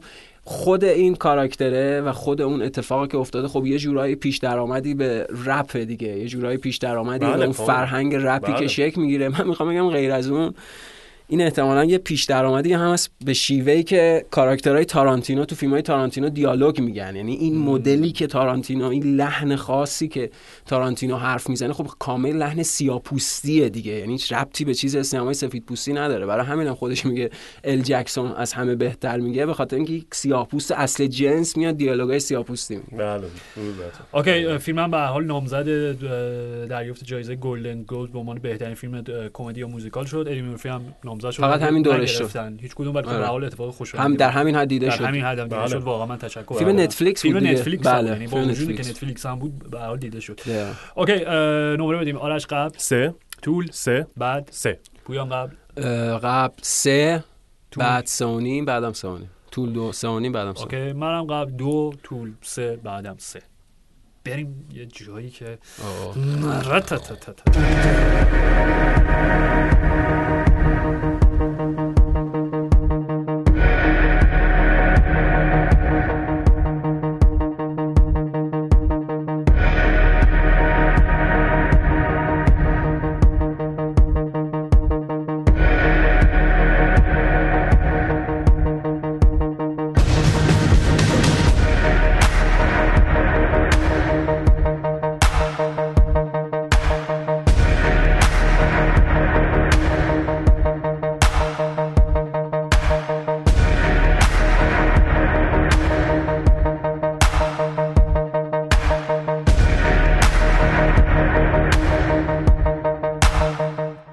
اسماعیل شهبازی برای اون کامنت گذاشتن بی زحمت به جواهرات تراش نخوردم بپردازید که بدجور مغفول موند توی مباحث آخر سال. واقعا 100% الان میپردازیم چرا که نه. آنکات جیمز فیلم برادران سفتی بنی و جاش یا جاشوا با بازی آدم سندلر، کوین گارنت، آیدینا منزل و لکیت استنفیلد که دوم فیلمش بود توی اپیزودم تو نایوس هم بود دیگه. بله بله بله. و جولیا فاکس. اوکی من فقط یه چیزی بگم و دیگه پاس میدم به شما. برادران سفتی واقعا گفتیم مثلا تو همین اپیزود واقعا نابغه‌ن جفت. واقعا نابغه. انسان‌های ویژه و سینماگرای به شدت درجه یک خوره فیلم دقیقاً با دانش و ببین آنکات جیمز واقعا حالا میگم ما اشاره کردم بهش یه توضیح بیشتری میدم که به زودی مراسم جوایز بارد سال 2019 رو ما داریم. بله بله. که اونجا آره تمام رشته‌های اصلی جوایز سال خودمون رو اعطا می‌کنیم با این قانون که فقط و فقط فیلم‌هایی میتونن حتی نامزد دریافت جایزه بارد سال بشن که نه توی گلدن گلوبز نه توی بفتا و نه توی اسکار حتی نامزد هم نشده باشن. و این وسط خب من از همین الان میبینم که آنکات داره میدرخشه. و قصه فیلم خیلی ساده است. آدم سندلر یه کاراکتر هاورد راتنر یک چی میگن جواهر ساز دلال جواهر رو حالا دیل میکنه. آره دیگه دیل با معاملات جواهراتی و اینا میکنه و یه قرض خیلی زیادی بالا آورده و برای اینکه اون قرض رو بتونه جبران کنه سر قمار آره دیگه قمار و عاشق بسکتبال همش رو بسکتبال چرت می‌زنه. به خاطر اینکه قرض رو بتونه جبران بکنه با یه در واقع با کوین گارنت که فوروارد باستون سلتیکس کجا بازی میکنه؟ باستون سلتیکس. بله. آره با کوین گارنت خوبه که بسکتبالیست خیلی معروفی با اون یه طرحی میریزن و میگه که به واسطه حالا کانکشنایی که داره یه یاقوت سیاهی رو از اتیوپی فکر میکنم یه سنگ جواهری آره یاقوت سیاه از حالا میگم اتیوپی فکر کنم که به صورت قاچاقی بیارن و حالا این گارنت یه جوری رابطه اینا بشه و از اون پولی در بیارن و قرض بده و مثل هر قمارباز دیگه‌ای کاراکتر خب آدم سندلر به شدت به شکل متوهمانه‌ای خوشبینه. دقیقاً. و فیلم بر رابطه زندگی این آدم با تمام آدمای دور و برش میگذره با یک ریتم وحشتناک. آره ریتم کوکائینی که اصلا یه لحظه هم استاپ نمیکنه و همونطور که خودت گفتی خیلی خوبه. یعنی ما قبلش راجع به تاتنز و رایان جانسون حرف زدیم به عنوان دو تا آدم که هم خودشون خوره فیلم واقعی هم یه نگاه اصیل فیلمسازی دارن و برادران سفتی هم همین طوری ان دیگه. یعنی این فیلم ششم هفتمشونه در حالی که خب 3-4 فیلم اولش اصلا دیده نشده. عملا با گود تایم و نمایش موفقیت آمیز گود تایم توی فستیوال کن سال 2017 شناخته شدن و اون باعث شد که حالا بیان تماشاگرای فیلم‌های قبلیشون رو ببینن و خیلی خواستن. یعنی اینا از دل سینمای دهه 70 و 80 آمریکا میان. ببین خود مدل شکلی که کاراکتر سندلر تو یک بزنگاه بسیار بغرنج قرار گرفته و این تنش و فشار هی داره اطرافش هی بیشتر و بیشتر و بیشتر میشه. خب اینا یه چیز نمونه های دهه 70 سینمای آمریکا داره. یعنی مثلا از اون فیلم قمارباز کار رایس که جیمز کام نقششو بازی میکنه، تا خود مثلا فینگرز انگشتان جیمز توبک، تا حتی این مدلی که داره سعی میکنه از روابط لات و لوتای توی خیابون مثلا به ریخشناسی زندگی اینا برسی، خودش کامل یادآور مینستریس مارتین اسکورسیزیه و خب خود اسکورسیزی هم تهیه کننده فیلم بوده دیگه، یعنی یکی از تهیه کننده‌های فیلم مارتین اسکورسیزی و عملا کاری که دارم میکنم به نظرم کار حیرت انگیزیه. یعنی در ادامه اول اینو بگم که فیلم‌های برادران سفتی تماشاش مناسب همه تماشاگران نیست به دو دلیل. یک، به خاطر اینکه مثل بحثی که قبلا داشتیم این فیلم‌ها یه پیش نیازهایی دارند که اگر تماشاگر با اون آشنا نباشه این دنیای فیلم‌های برادران سفتی به نظرش ابتر و ناقص میاد. و دلیل دوم اینه که این فیلم ها همشون مثل یک دیگ جوشان اضطراب و تشویش و استرس میمونن. یعنی برای کسی که تحمل این فضا کار سختیه، تماشای فیلم برادران سفتی به نظرم کار محالی خواهد بود. بله. برای همین مثل خیلی از فیلم های اصیل تاریخ سینما که حاصل تجربه شخصی اون فیلمساز بودن و دارن عملا همه اون چیزهای خاص شخصی آدم بازتاب میدن، اینم همینه. یعنی حاصل فهم اینهاست از تاریخ سینمای آمریکا، حاصل علاقه اینهاست به اسپورت و مسابقات ورزشی که حالا یه بخشیش بسکتبال این تو میاد، و حاصل علاقه اینهاست به خود فرهنگ یهودی. یعنی به هر حال اینا یهودی هن. هم گود تایم، هم این فیلم، هم فیلم قبل گود تایم هیون نوز وات، اینا هر کدوم شبیه به یک حکایت های از تورات هم میمونن، به این معنا که یک آدمی تو یک موقعیتی قرار میگیره و به خاطر کاری که میکنه حالا یا مستوجب عقوبت میشه، بلا سرش میاد، یا حالا میتونه مشکلشو حل بکنه و خودشو از اون مهلکه در ببره. یعنی جمع‌بندی همه اینها با هم دیگه میشه یک جهان یونیک خیلی خیلی خاص منحصر به فرد که همین جهان فیلمسازی برادران سفتیه. من یه چیز دیگه هم اشاره بکنم، آرش پاس میدم به شما. اونم اینه که به لحاظ کارگردانی هم اینها کار خیلی سختی میکنن. مشخصا توی این فیلم، توی این سه تا فیلم هیون نوز وات، گود تایم و آنکات جیمز که سه تا فیلم پشت سر همند و پخته ترین فیلم های برادران سفتی در ادامه حالا 3-4 تا فیلم اولشون قبل از اینا.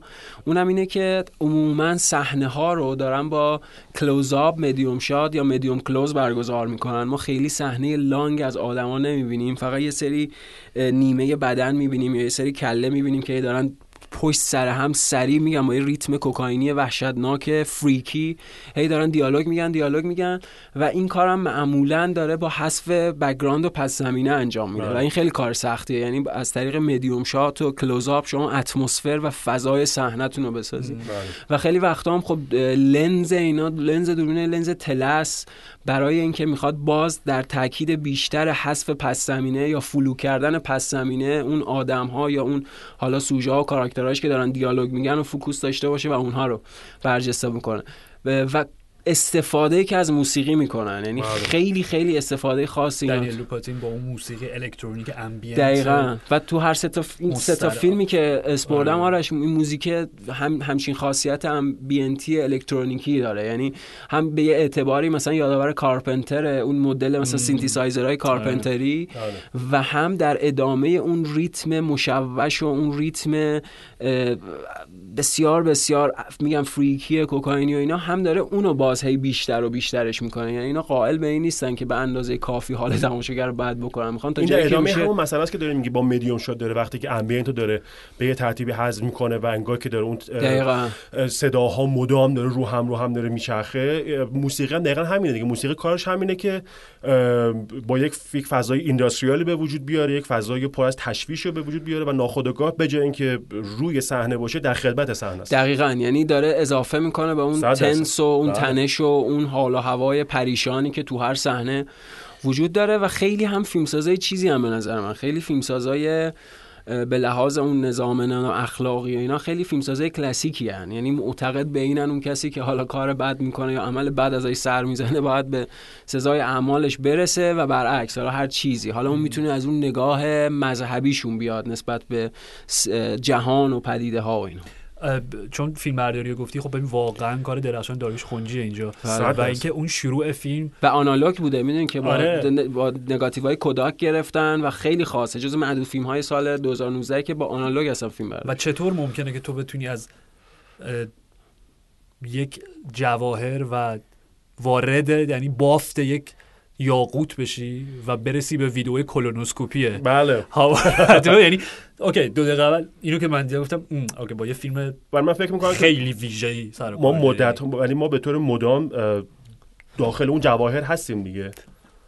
بله من داشتم پشت می‌افتاد. بله خب آره خود فیلم اون جواهره واقعا. نه ببین ما اون اتاقی که اونا هستن اتاقی شیشه‌ای دیگه ناخودآگاه، یعنی همون حالت جواهر، یعنی اون داخل شدن به وارد اون فضای جواهر که شما هیچ فهمش شیشه است و شما هیچ راهی واسه میدونین همه چیتون روه و همه چیتون رو همه کس دارن میبینن و همه اتفاقات داره میفته. چه کسی که بیرون هستن با دوربین داره دیده میشه و چه کسایی که تو هستن که همه دارن همدیگه رو به این ترتیبی دارن میبینن.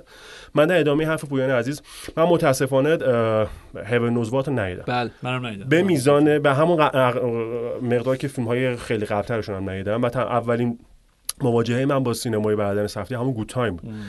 اما چیزی که اینجا هست، نکته‌ای که هست این که پویانم دقیقاً به درستی اشاره کرد بهش، همون کاراکتری برآمده از متون عهد عتیق، متون تورات. بله. و آدمی که مدام به خاطر کاری که انجام داده مدام تحت عقوبت و تحت مجازات و تحت همون اتفاقات و بلایایی که قرار سرش بیاده، یعنی اون مجازات قراره بشه.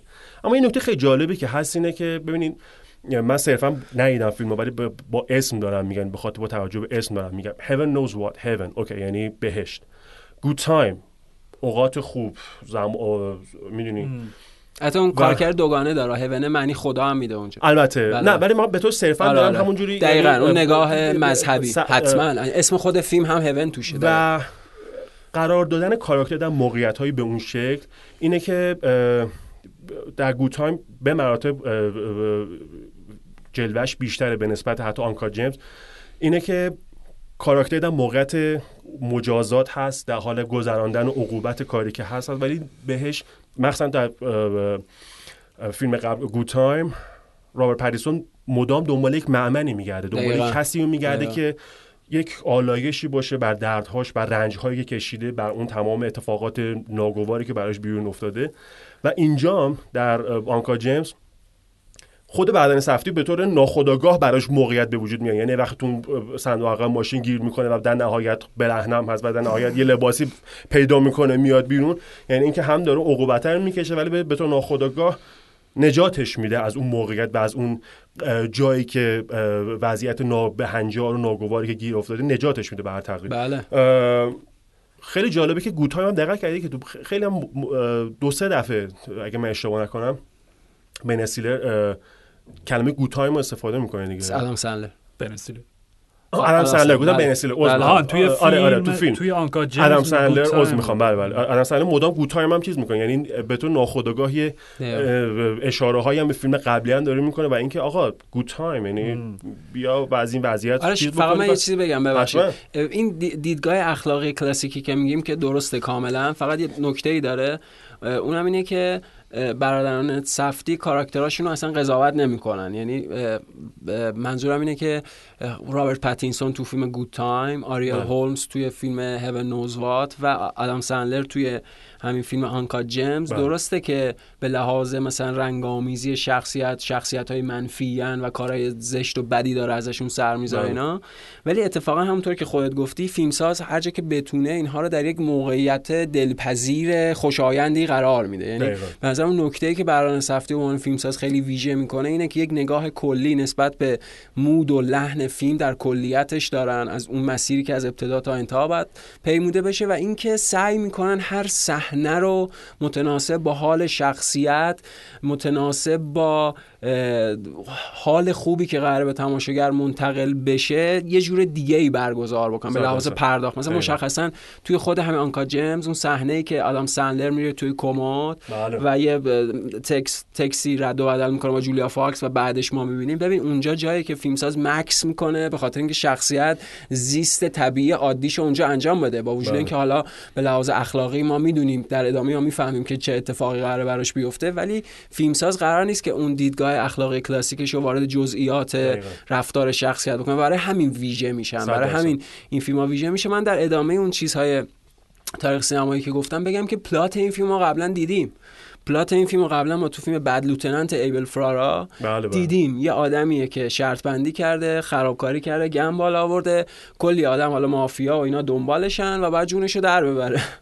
حالا آخرام فهمیدیم چی میشه. آنکات جیمز همونه، همون پلات با همون شروع و همون وسط و همون پایان، فقط تفاوتش اینه که این ساختمانی که تازه بنا شده خب اتاقهای جدیدی داره، موقعیت‌های جدیدی داره و اساساً پرداخت متفاوتی داره. یعنی اگه فیلم فرارا یه جور نگاه کاتولیکی خیلی خیلی به لحاظ الهیاتی واجد عذاب وجدان و شرم و گناه و همون چیزی که حالا از مارتین اسکورسیزی شروع میشه و حالا فیلمایی مثل بد لوتننت هم ادامه پیدا میکنه، ولی اینا نگاهشون یک جور نگاه سرد یهودیواره. یعنی میگم با فاصله سعی میکنه که اون آدمو با همه جزئیاتش نشون بده، نمایش بده و حالا سر وقتش بهش بگه اوکی. دقیقاً. حالا بهت میگم که درستش چیه غلطش. این نکته خیلی جالبه که داره میخوام آرش قبل از نکته که می‌خواستی بگی یه چیز جالبه که فقط بود این که در گود تایم ما یه هلیکوپتری داریم که باعث دردسر رابرت پاتینسون میشه، نقش اول فیلم میشه و ما اینجا در آنکات جیمز یه هلیکوپتری داریم که باعث نجات و رستگاریه. و این هلیکوپتر شما یادت چی میندازه؟ هلیکوپتر گودفلاز. یعنی هلیکوپتر آخرش که این داره فرار میکنه، چون ببین این ریتم کوکائینی غیر عادی این فیلم‌ها به نظرم منبع الهام همشون گودفلازه. یعنی اون کاری که اسکورسیزی داره اونجا میکنه به شکلی که به شکل غیر عادی همه هاین، یعنی فیلم اصلا بیش از اندازه هایه. یعنی یک لحظه مکس شما نداری برای اینکه یکی مثلا مرگباری داره. دقیقاً هایی نیست دیگه. آره. چیزی که میخوام بگم اینه که ارتباط فیلم با پول توماس اندرسون یا به قول جاشو بینی PTA گفت اینجوری گفت اینجوری. آره بعد فیلمو که فکر می‌کنم حالا نصفش تعطیل شده یا 2/3 میدم به PTA. بله. میگن که لطفا اینو ببین که اورسون ولزشونه، یعنی این نسل فیلمسازا همشون براشون مهمه پول توماس اندرسون چی فیلمو بهش میدن و میگن لطفا اگه میشه نگاه کن و نگاه میکنه اون یه ساعت اولو برمیگره بهشون میگه که ببینم ریتم فیلم همجوری ادامه پیدا میکنه و با یه ترس و لرز میگن بله بعد یه مکسی میکنه پول توماس اندرسون میگه عالی. یه اون لحظه بود که گفتیم و آره. و ارتباطش حالا جدا از این که منبع الهامشون و استاد بزرگشونه، گرند مسترشونه، این که خب ما اولین جایی که نه شاید اولین جا نه ولی مشخصا مهمترین جایی که آدم سندر رو از قالب اولین جا فیلم‌های کمدی و حالا کمدی رمانتیکش که به نظر من واقعا اصلا جای خوبی هم نیست در میاریم و در میاریم یعنی در آورده میشه و میاد یک نقش غیر از اون فضای همیشگیش بازی میکنه. خب پانچ راکلاب پول توماس اندرسون و اتفاقا پول توماس اندرسون یه چیزی توی چهره آدم سندلر توی اون کمدی دیده بود که همیشه به نظر من یه جور وقیحه، یه جور زشته، اصلا نمیخورد به اون فیلم‌ها. اتفاقا PTA رو برام داره میگه عزیزم شما نه جات اینجاست که فوق العاده است اون فیلم آدم سندلر. بله. و از پانچ راکلاب پل بزن به آنکات جیمز و به نظر من حتی یک درجه هم، چون اونجا یه آدم یه معصومیتی همچنان داره. بله یه پسر درماندگی داره با اینکه اونجا وحشی لگد میزنه تو در و دیوار و درونیه منتها کاراکتر درونی که خیلی برونی هم میشه میزنه شیشه رو میشکنه و به دختر اون دیالوگ اول جایی که به هم ابراز علاقه میکنن به اسم امیلی واتسون میگه که انقدر صورتت قشنگه که میخوام با اسلج پوچ بزنم به نابودش کنم. فقط توماس اندرسون. آره اونم که تو هم انقدر چشات قشنگی میخوام درشون بیارم از قالبشون. به هر حال و اینجا تو اون دیگه اون خوی حیوانی و وحشی رو داری. و حرفی که من دارم میزنم اینه، میگم که آنکات جیمز مثل لایت هاوس، یعنی فیلمایی که میگم در اون جوایز بارد از الان دارن میدرخشن. بله. دقیقاً فیلمایی بودن که من حس مشترکی داشتم نسبت بهشون. وقتی داشتم تماشاشون میکردم گفتم اوکی من دارم شاهکار میبینم ولی بسیار داره بهم بد میگذره به لحاظ احساسی و دارم لحظه شماری میکنم جون مادر تموم شد دیگه نمیکشم. و میشه میدونی، یعنی تو لزوما نباید از یک فیلم لذت ببری تا فیلم رو. ببین آخه یه سری فیلم‌ها برای خود کاراکتر پویا اینو فقط بگم، خود کاراکتر هاورد راتنر که آدم سندلر یه دیالوگی با همسرش آیدینا منزله بهش میگه که ببین تو روی اعصاب ترین آدمی هستی که توی زندگی دیدم و اگه دست خودم بود یک لحظه هم دیگه نمیخواستم ببینمت. اونم بلند میگه آخ تو عصبانی چی میخواد با مشت بزنم تو صورت؟ داره بزن اوکی حله. یعنی حس منم واقعا به کاراکتری بود، گفتم من این آدمو حتی یک ثانیه هم نمیخوام تحملش کنم ولی عجب شاهکاری دارم. همین دیگه. می‌خواستم بگم یه سری فیلم‌ها اساساً برای در آغوش کشیدن ساخته نمیشن. یه سری فیلم‌های خاص مثلا در تاریخ سینما هم با یه سری رویکردهای خاص، مثلا چه می‌دونم تعداد زیادی از فیلم‌های برگمان، چه می‌دونم سالوی پازولینی، آدیشن تاکشی میکه، حالا باز یه سری نمونه‌های خیلی خاص فیلم‌هایی که به عمد قرار آزاردهنده باشن و قرار اساساً بیانگری سینماییشون مصادف بشه با آزار دادن تماشاگر. خب این فیلم‌ها اساساً برای در آغوش کشیدن ساخته نشدن. فیلم‌ها ساخته شدن برای اینکه کارهای دیگه انجام بدن. همین چیزی که خود سکته بکنی وقتی دقیقاً. راجع به آدم سندلر هم بگم اینو که یعنی هم خود PTA هم خود PTA اینو میگه و هم خود برادران سفتی اینو میگه. منم موافقم، یعنی به عنوان یک طرفدار قدیمی سندلر به نظرم سندلر نه فقط تو این 3-4 تا فیلم درامای خیلی ویژه‌ای که ازش دیدیم مثل پانچ ران کلاب، مثل مروری استوریز، مثل فانی پیپل و همین آنکات جیمز، که حتی تو اون کمدی‌های قدیمی ترش مشخصا بیگ ددی، من بیگ ددی رو خیلی دوست دارم، یعنی هم خود فیلم رو خیلی دوست دارم، هم بازی شوخی جدی تلخ و شیرین، اون حال بیتر سویتی که سندلر داره و سندلر همیشه بهترین جاهاش یه مود بیتر سویتی داره، یعنی خاصم واقعا چهره مریضی داره، چشاش خیلی مریضه، خیلی ترسناکه اصلا یه جایی. آره و اینو ببین تو میبینی مثلا توی فانی پیپل آپاتو دقیقاً روی این قسمت ترسناک وجود سندلر سرمایه گذاری میگه، آدم بدجنس میشه، کر میریزه، اذیت. تو مروری استوریز هم همین دیگه، دقیقاً همین اتفاقی بیشتر معصومه دیگه. آره ولی ترکیبی آره ولی بعضی اون شیطنت‌ها رو تو پس نگاهش هنوز دقیقاً. ولی خودش میخوام بگم آدم پیچیده‌ایه، یعنی همونطور که خیلی وقتا بیشتر تماشاگر اشتباه میکنن و بازیگرای کمدی رو جدی نمیگیرن، در حالی که مثلا بازیگرای کمدی خیلی جدی‌تر از بازیگرای درامن، به خاطر این کار سخت‌تری دارن انجام میدن. راجع به آدم سندلر هم همینه، یعنی غیر از اینکه حالا راجع به خود سندلر میگیم که اساساً تو هیچ جایزه فصل جوایز دیده نشد، نه حتی نامزد شد، نوشته جایزه چیزو البته گرفت، گاتام اوارد دیگه، نه اون اسپریت اوارد، آره ایندیپندنت که همون برادران مثلا اون فیلم آنکات جیمز اونجا خیلی تحویل شد که شوخی بامزه هم که گفت اینا دو تا اینا چیز نیستن، اینا خاخام کارتون خواب نیستن، اینا فیلم سازه. بعدش هم که آدم سندلر جایزه‌شو گرفت گفتش که به تمام دوستان دیگه‌ای که در این رشته نامزد شده بودن و جایزه رو نگرفتن، شما زین پس به عنوان کسی که جایزتون رو به آدم فیلم سندلر باخت بهتون میگن، یعنی خاک تو سرتون، به من باختیم. خیلی بامزه بود چیزی گفته. ببین یعنی هم خود سندلر هم کمدین های قبل از سندلر، یعنی مثلا اسم بن استیلر اومد، خب بن استیلر تو گرینبرگ بامبک عالیه، چرا اونجا دیده نشه؟ یا جیم کری مثلا قبل‌تر راجعش صحبت کردیم، توی اون 3-4 جام توی مناندمون، ترومن شو، توی اترنال سانشاین عالیه، اینا چرا دیده نشن؟ صرف کمدی هم بودن دیگه که باعث شد دیدن، ولی خب خیلی احمقانه است. آنکات جیمز از اون فیلماست که به نظرم تازه هر چی زمان بگذره و اون جواهره تازه هر چی بیشتر، نه که تراش بخوره، هر چی بیشتر خاک بشینه روش، دقیقاً خاک بشینه روش، تازه معلوم میشه که چقدر فیلم شگفت انگیزیه. من خودم برادران سفتی خیلی دوست دارم، یعنی گود تایم اولی مواجهه‌ام بود با سینماشون، شگفت زده شدم. حالا این چیزو بدتر هبن نوزواتو بدتر دیدم، ولی آنکات جیمز هم برام همچین فیلمی بود، یعنی یک مشت محکمی بود که قشنگ تا چند ساعت بعدش گیج بودم، داشتم فکر میکردم که این دیگه چه جنون دیوانه‌واری. اوکی چند تا کامنت هم بخونم نمره بدیم و دیگه بریم خدافظی بکنیم. کیمن ام برامون نوشته که در واقع واکنش به فیلم آنکات جیمز بی‌نظیر بود، بمب استرس و انرژی با استفاده از فیلمبرداری و موسیقی و تدوین مخاطب رو شدیداً تحت فشار میذاشت. امیر رضا شیروانیون برامون نوشتن انواع بلاهای ممکن رو سرت میاره توی طول تماشاش، مجنون دیوانه‌واری از استرس و انرژی، آخرش هم تمام انرژی در مرز انفجار تو بیرحمانه میکشه بیرون از وجودت و تو میمونی و یک دهن باز و بدن بی‌حس. امان از این برادران نابغه، امان. و ali.jf یا alay نمیدونم ALY.jf آیدیشون برامون نوشتن که برای من حجم هیاهو و جیغ و داد فیلم به قدری بود که نتونستم لذت ببرم.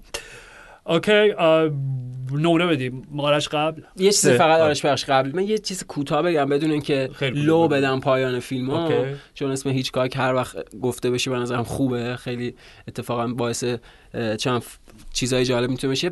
ایده پایانی فیلم بدون اینکه لو بدم میگم یه ایده کاملا هیچکاکیه، یعنی هی در طول فیلم هی اینو در معرض اون اتفاق قرار میده، هی این کارو نمیکنه، بعد شما میگه اوکی امکان نداره که دیگه، بعد دقیقاً لحظه‌ای که فکر میکنی دیگه همه چی خوبه، همه چی درسته و امکان نداره، همین چه امکان پیدا میکنه.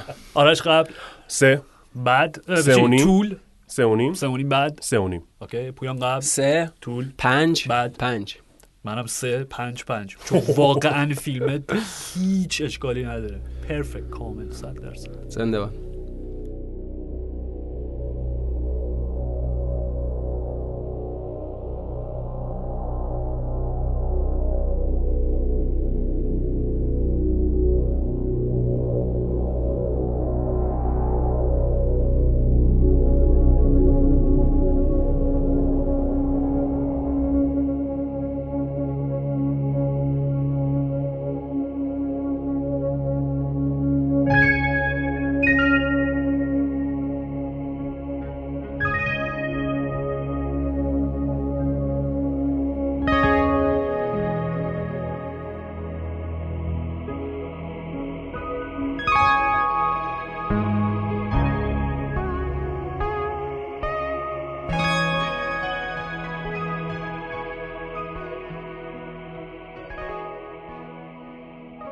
اوکی، اپیزود 26 ما تقریبا تموم شد. من میگم که فقط اینو اعلام میکنم از الان که در اپیزود 27م 4 تا فیلم اصلی که ریویو میکنیم بیوتیفول دی نیبرهود، جوجو رابیت، لیتل بیمن و لاست کریسمس. یعنی آخرین فیلمی که در سال 2019 حالا به حال عناوین مهم می‌خوایم ریویو کنیم لاست کریسمس. اوه یه اوکی. و بعد از اپیزود 27 اون یکی دو تا بارد اکسترا داریم با همون برنامه‌های ویژه و اینا که اعلام می‌کنیم. خوش می‌گذره بهتون حتما. آره. اوکی آرش، خدافظی، نکته پایانی، هر چیزی. خدافظی، نکته پایانی. الان که ما داریم این اپیزود ضبط می‌کنیم، خب جامعه به شدت درگیر جامعه جهانی به شدت درگیر ویروس کروناست و این مسائل و داستان‌هایی که در پیرامونش هست. خواهشی که میخوام بکنم اگه اینو دارین میشنوین، مثلا از نصیحت کردن و حرفای اینجوری اصلا متنفرم، از نصیحت کردن کلا بدم میاد، ولی خواهش میکنم اسکرمانگرینگ نکنید، اشاعه ترس نکنید. اوضاع به قدر کافی مشوش و پر از اضطراب هست، دامن به این مسائل نزنیم. من همینقدر که فکر میکنم که سلامت خودمون مهم باشه، سلامت دور و بریامون مهم باشه، فکر میکنم که راه فراری از این موقعیت نابهنجار عجیب غریبه. دمتون گرم، مرسی که گوش کردین. واقعا 2 ساعت خورده الان اینو شنیده باشین، یک پیروزی بزرگه. و دمتون گرم، کوئنتین تارانتینو باشید، بشنوید و به اشتراک بگذارید. دمتون گرم. درود. پویان خیلی خوب آرش اون نگرانی و دلسوزی واقعیشو گفت. من چون بحث فوتبالی اصلا نداشتیم این اپیزود، میخواستم بگم که میخواستم یه کردیت بدم به پپ گواردیولا به خاطر بازیش جلوی رئال مادرید و واقعا میگم حالا اگه کسی دلایلش خواست شاید بعدتر صحبت کردیم و گفتیم اینا، ولی واقعا از ته دلم امیدوارم منچستر سیتی قهرمان چمپیونز لیگ بشه. منم امیدوارم که به استم تیم محبوب فرشاد سقوط نکنه و اینکه باشیم دوره هم. و جذابترین پدیده حال حاضر جهان برای من مثلث اشرف حکیمی، جیدون سانچو و ارلینگ براوت هالند. سلام میکنیم به فلورنس پیو، سلام میکنیم به ژوزه مورینیو، و سلام میکنیم به مارشال علی، سلام میکنیم به جرد هریس، چشمکی میزنیم به کلایو وارکر و لپی میکشیم از کیانو ریوز. 3000 بار مرسی که ما رو گوش دادین. مراقب خودتون باشین تا اپیزود بعدی. براد پیت، براد بای براد.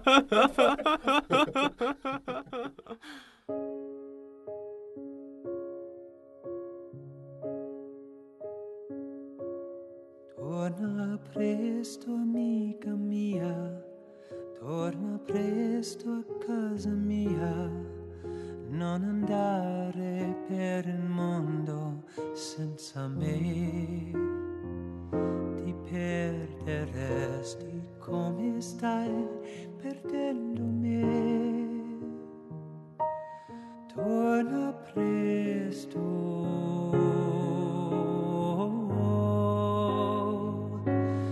io di notte sono solo, se ai pensieri mi abbandono, mi vien voglia di morire, ma perché? Io mi domando cosa valgo senza te, perché vivo per chi, ma per chi il cuore batte terra nel buio per chi io vivrò, per chi sorridere e scherzare ancora, per chi se tu non ci sei, se l'amore che m'hai dato tra le foglie di quel prato è rimasto nei tuoi grandi occhi blu. Ritorna presto, amica mia, se manchi tu, perché vivo.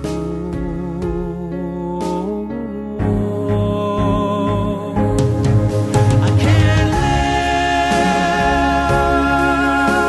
if living is without you. Can't live,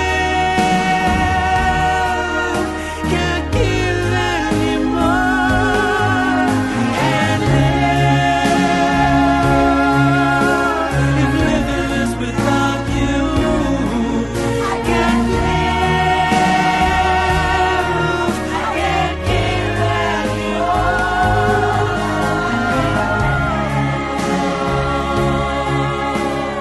Living is without you. I can't live, I can't give anymore. I can't live, living is without you. I can't live, I can't give anymore. Can't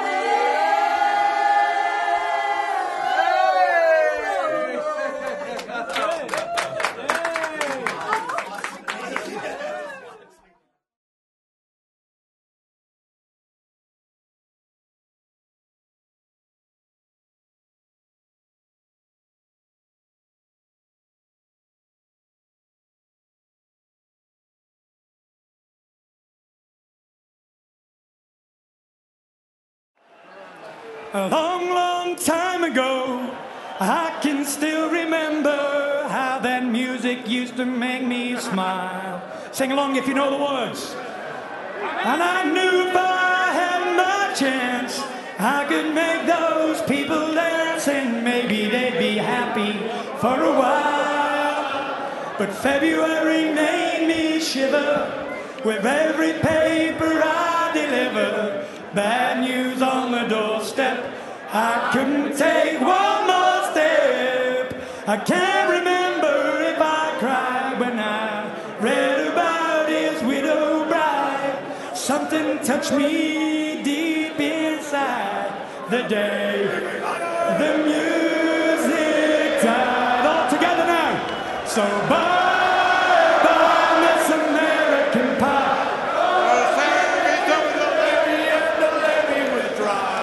Them good old boys were drinking whiskey and rye, singing this'll be the day that I die. What? This'll be the day that I die. Now did you believe in rock and roll? Can music save your mortal soul? And can you teach me how to dance real slow? Well, I know that I'm in love with you, 'cause I saw you dancing in the gym. We both kicked off our shoes.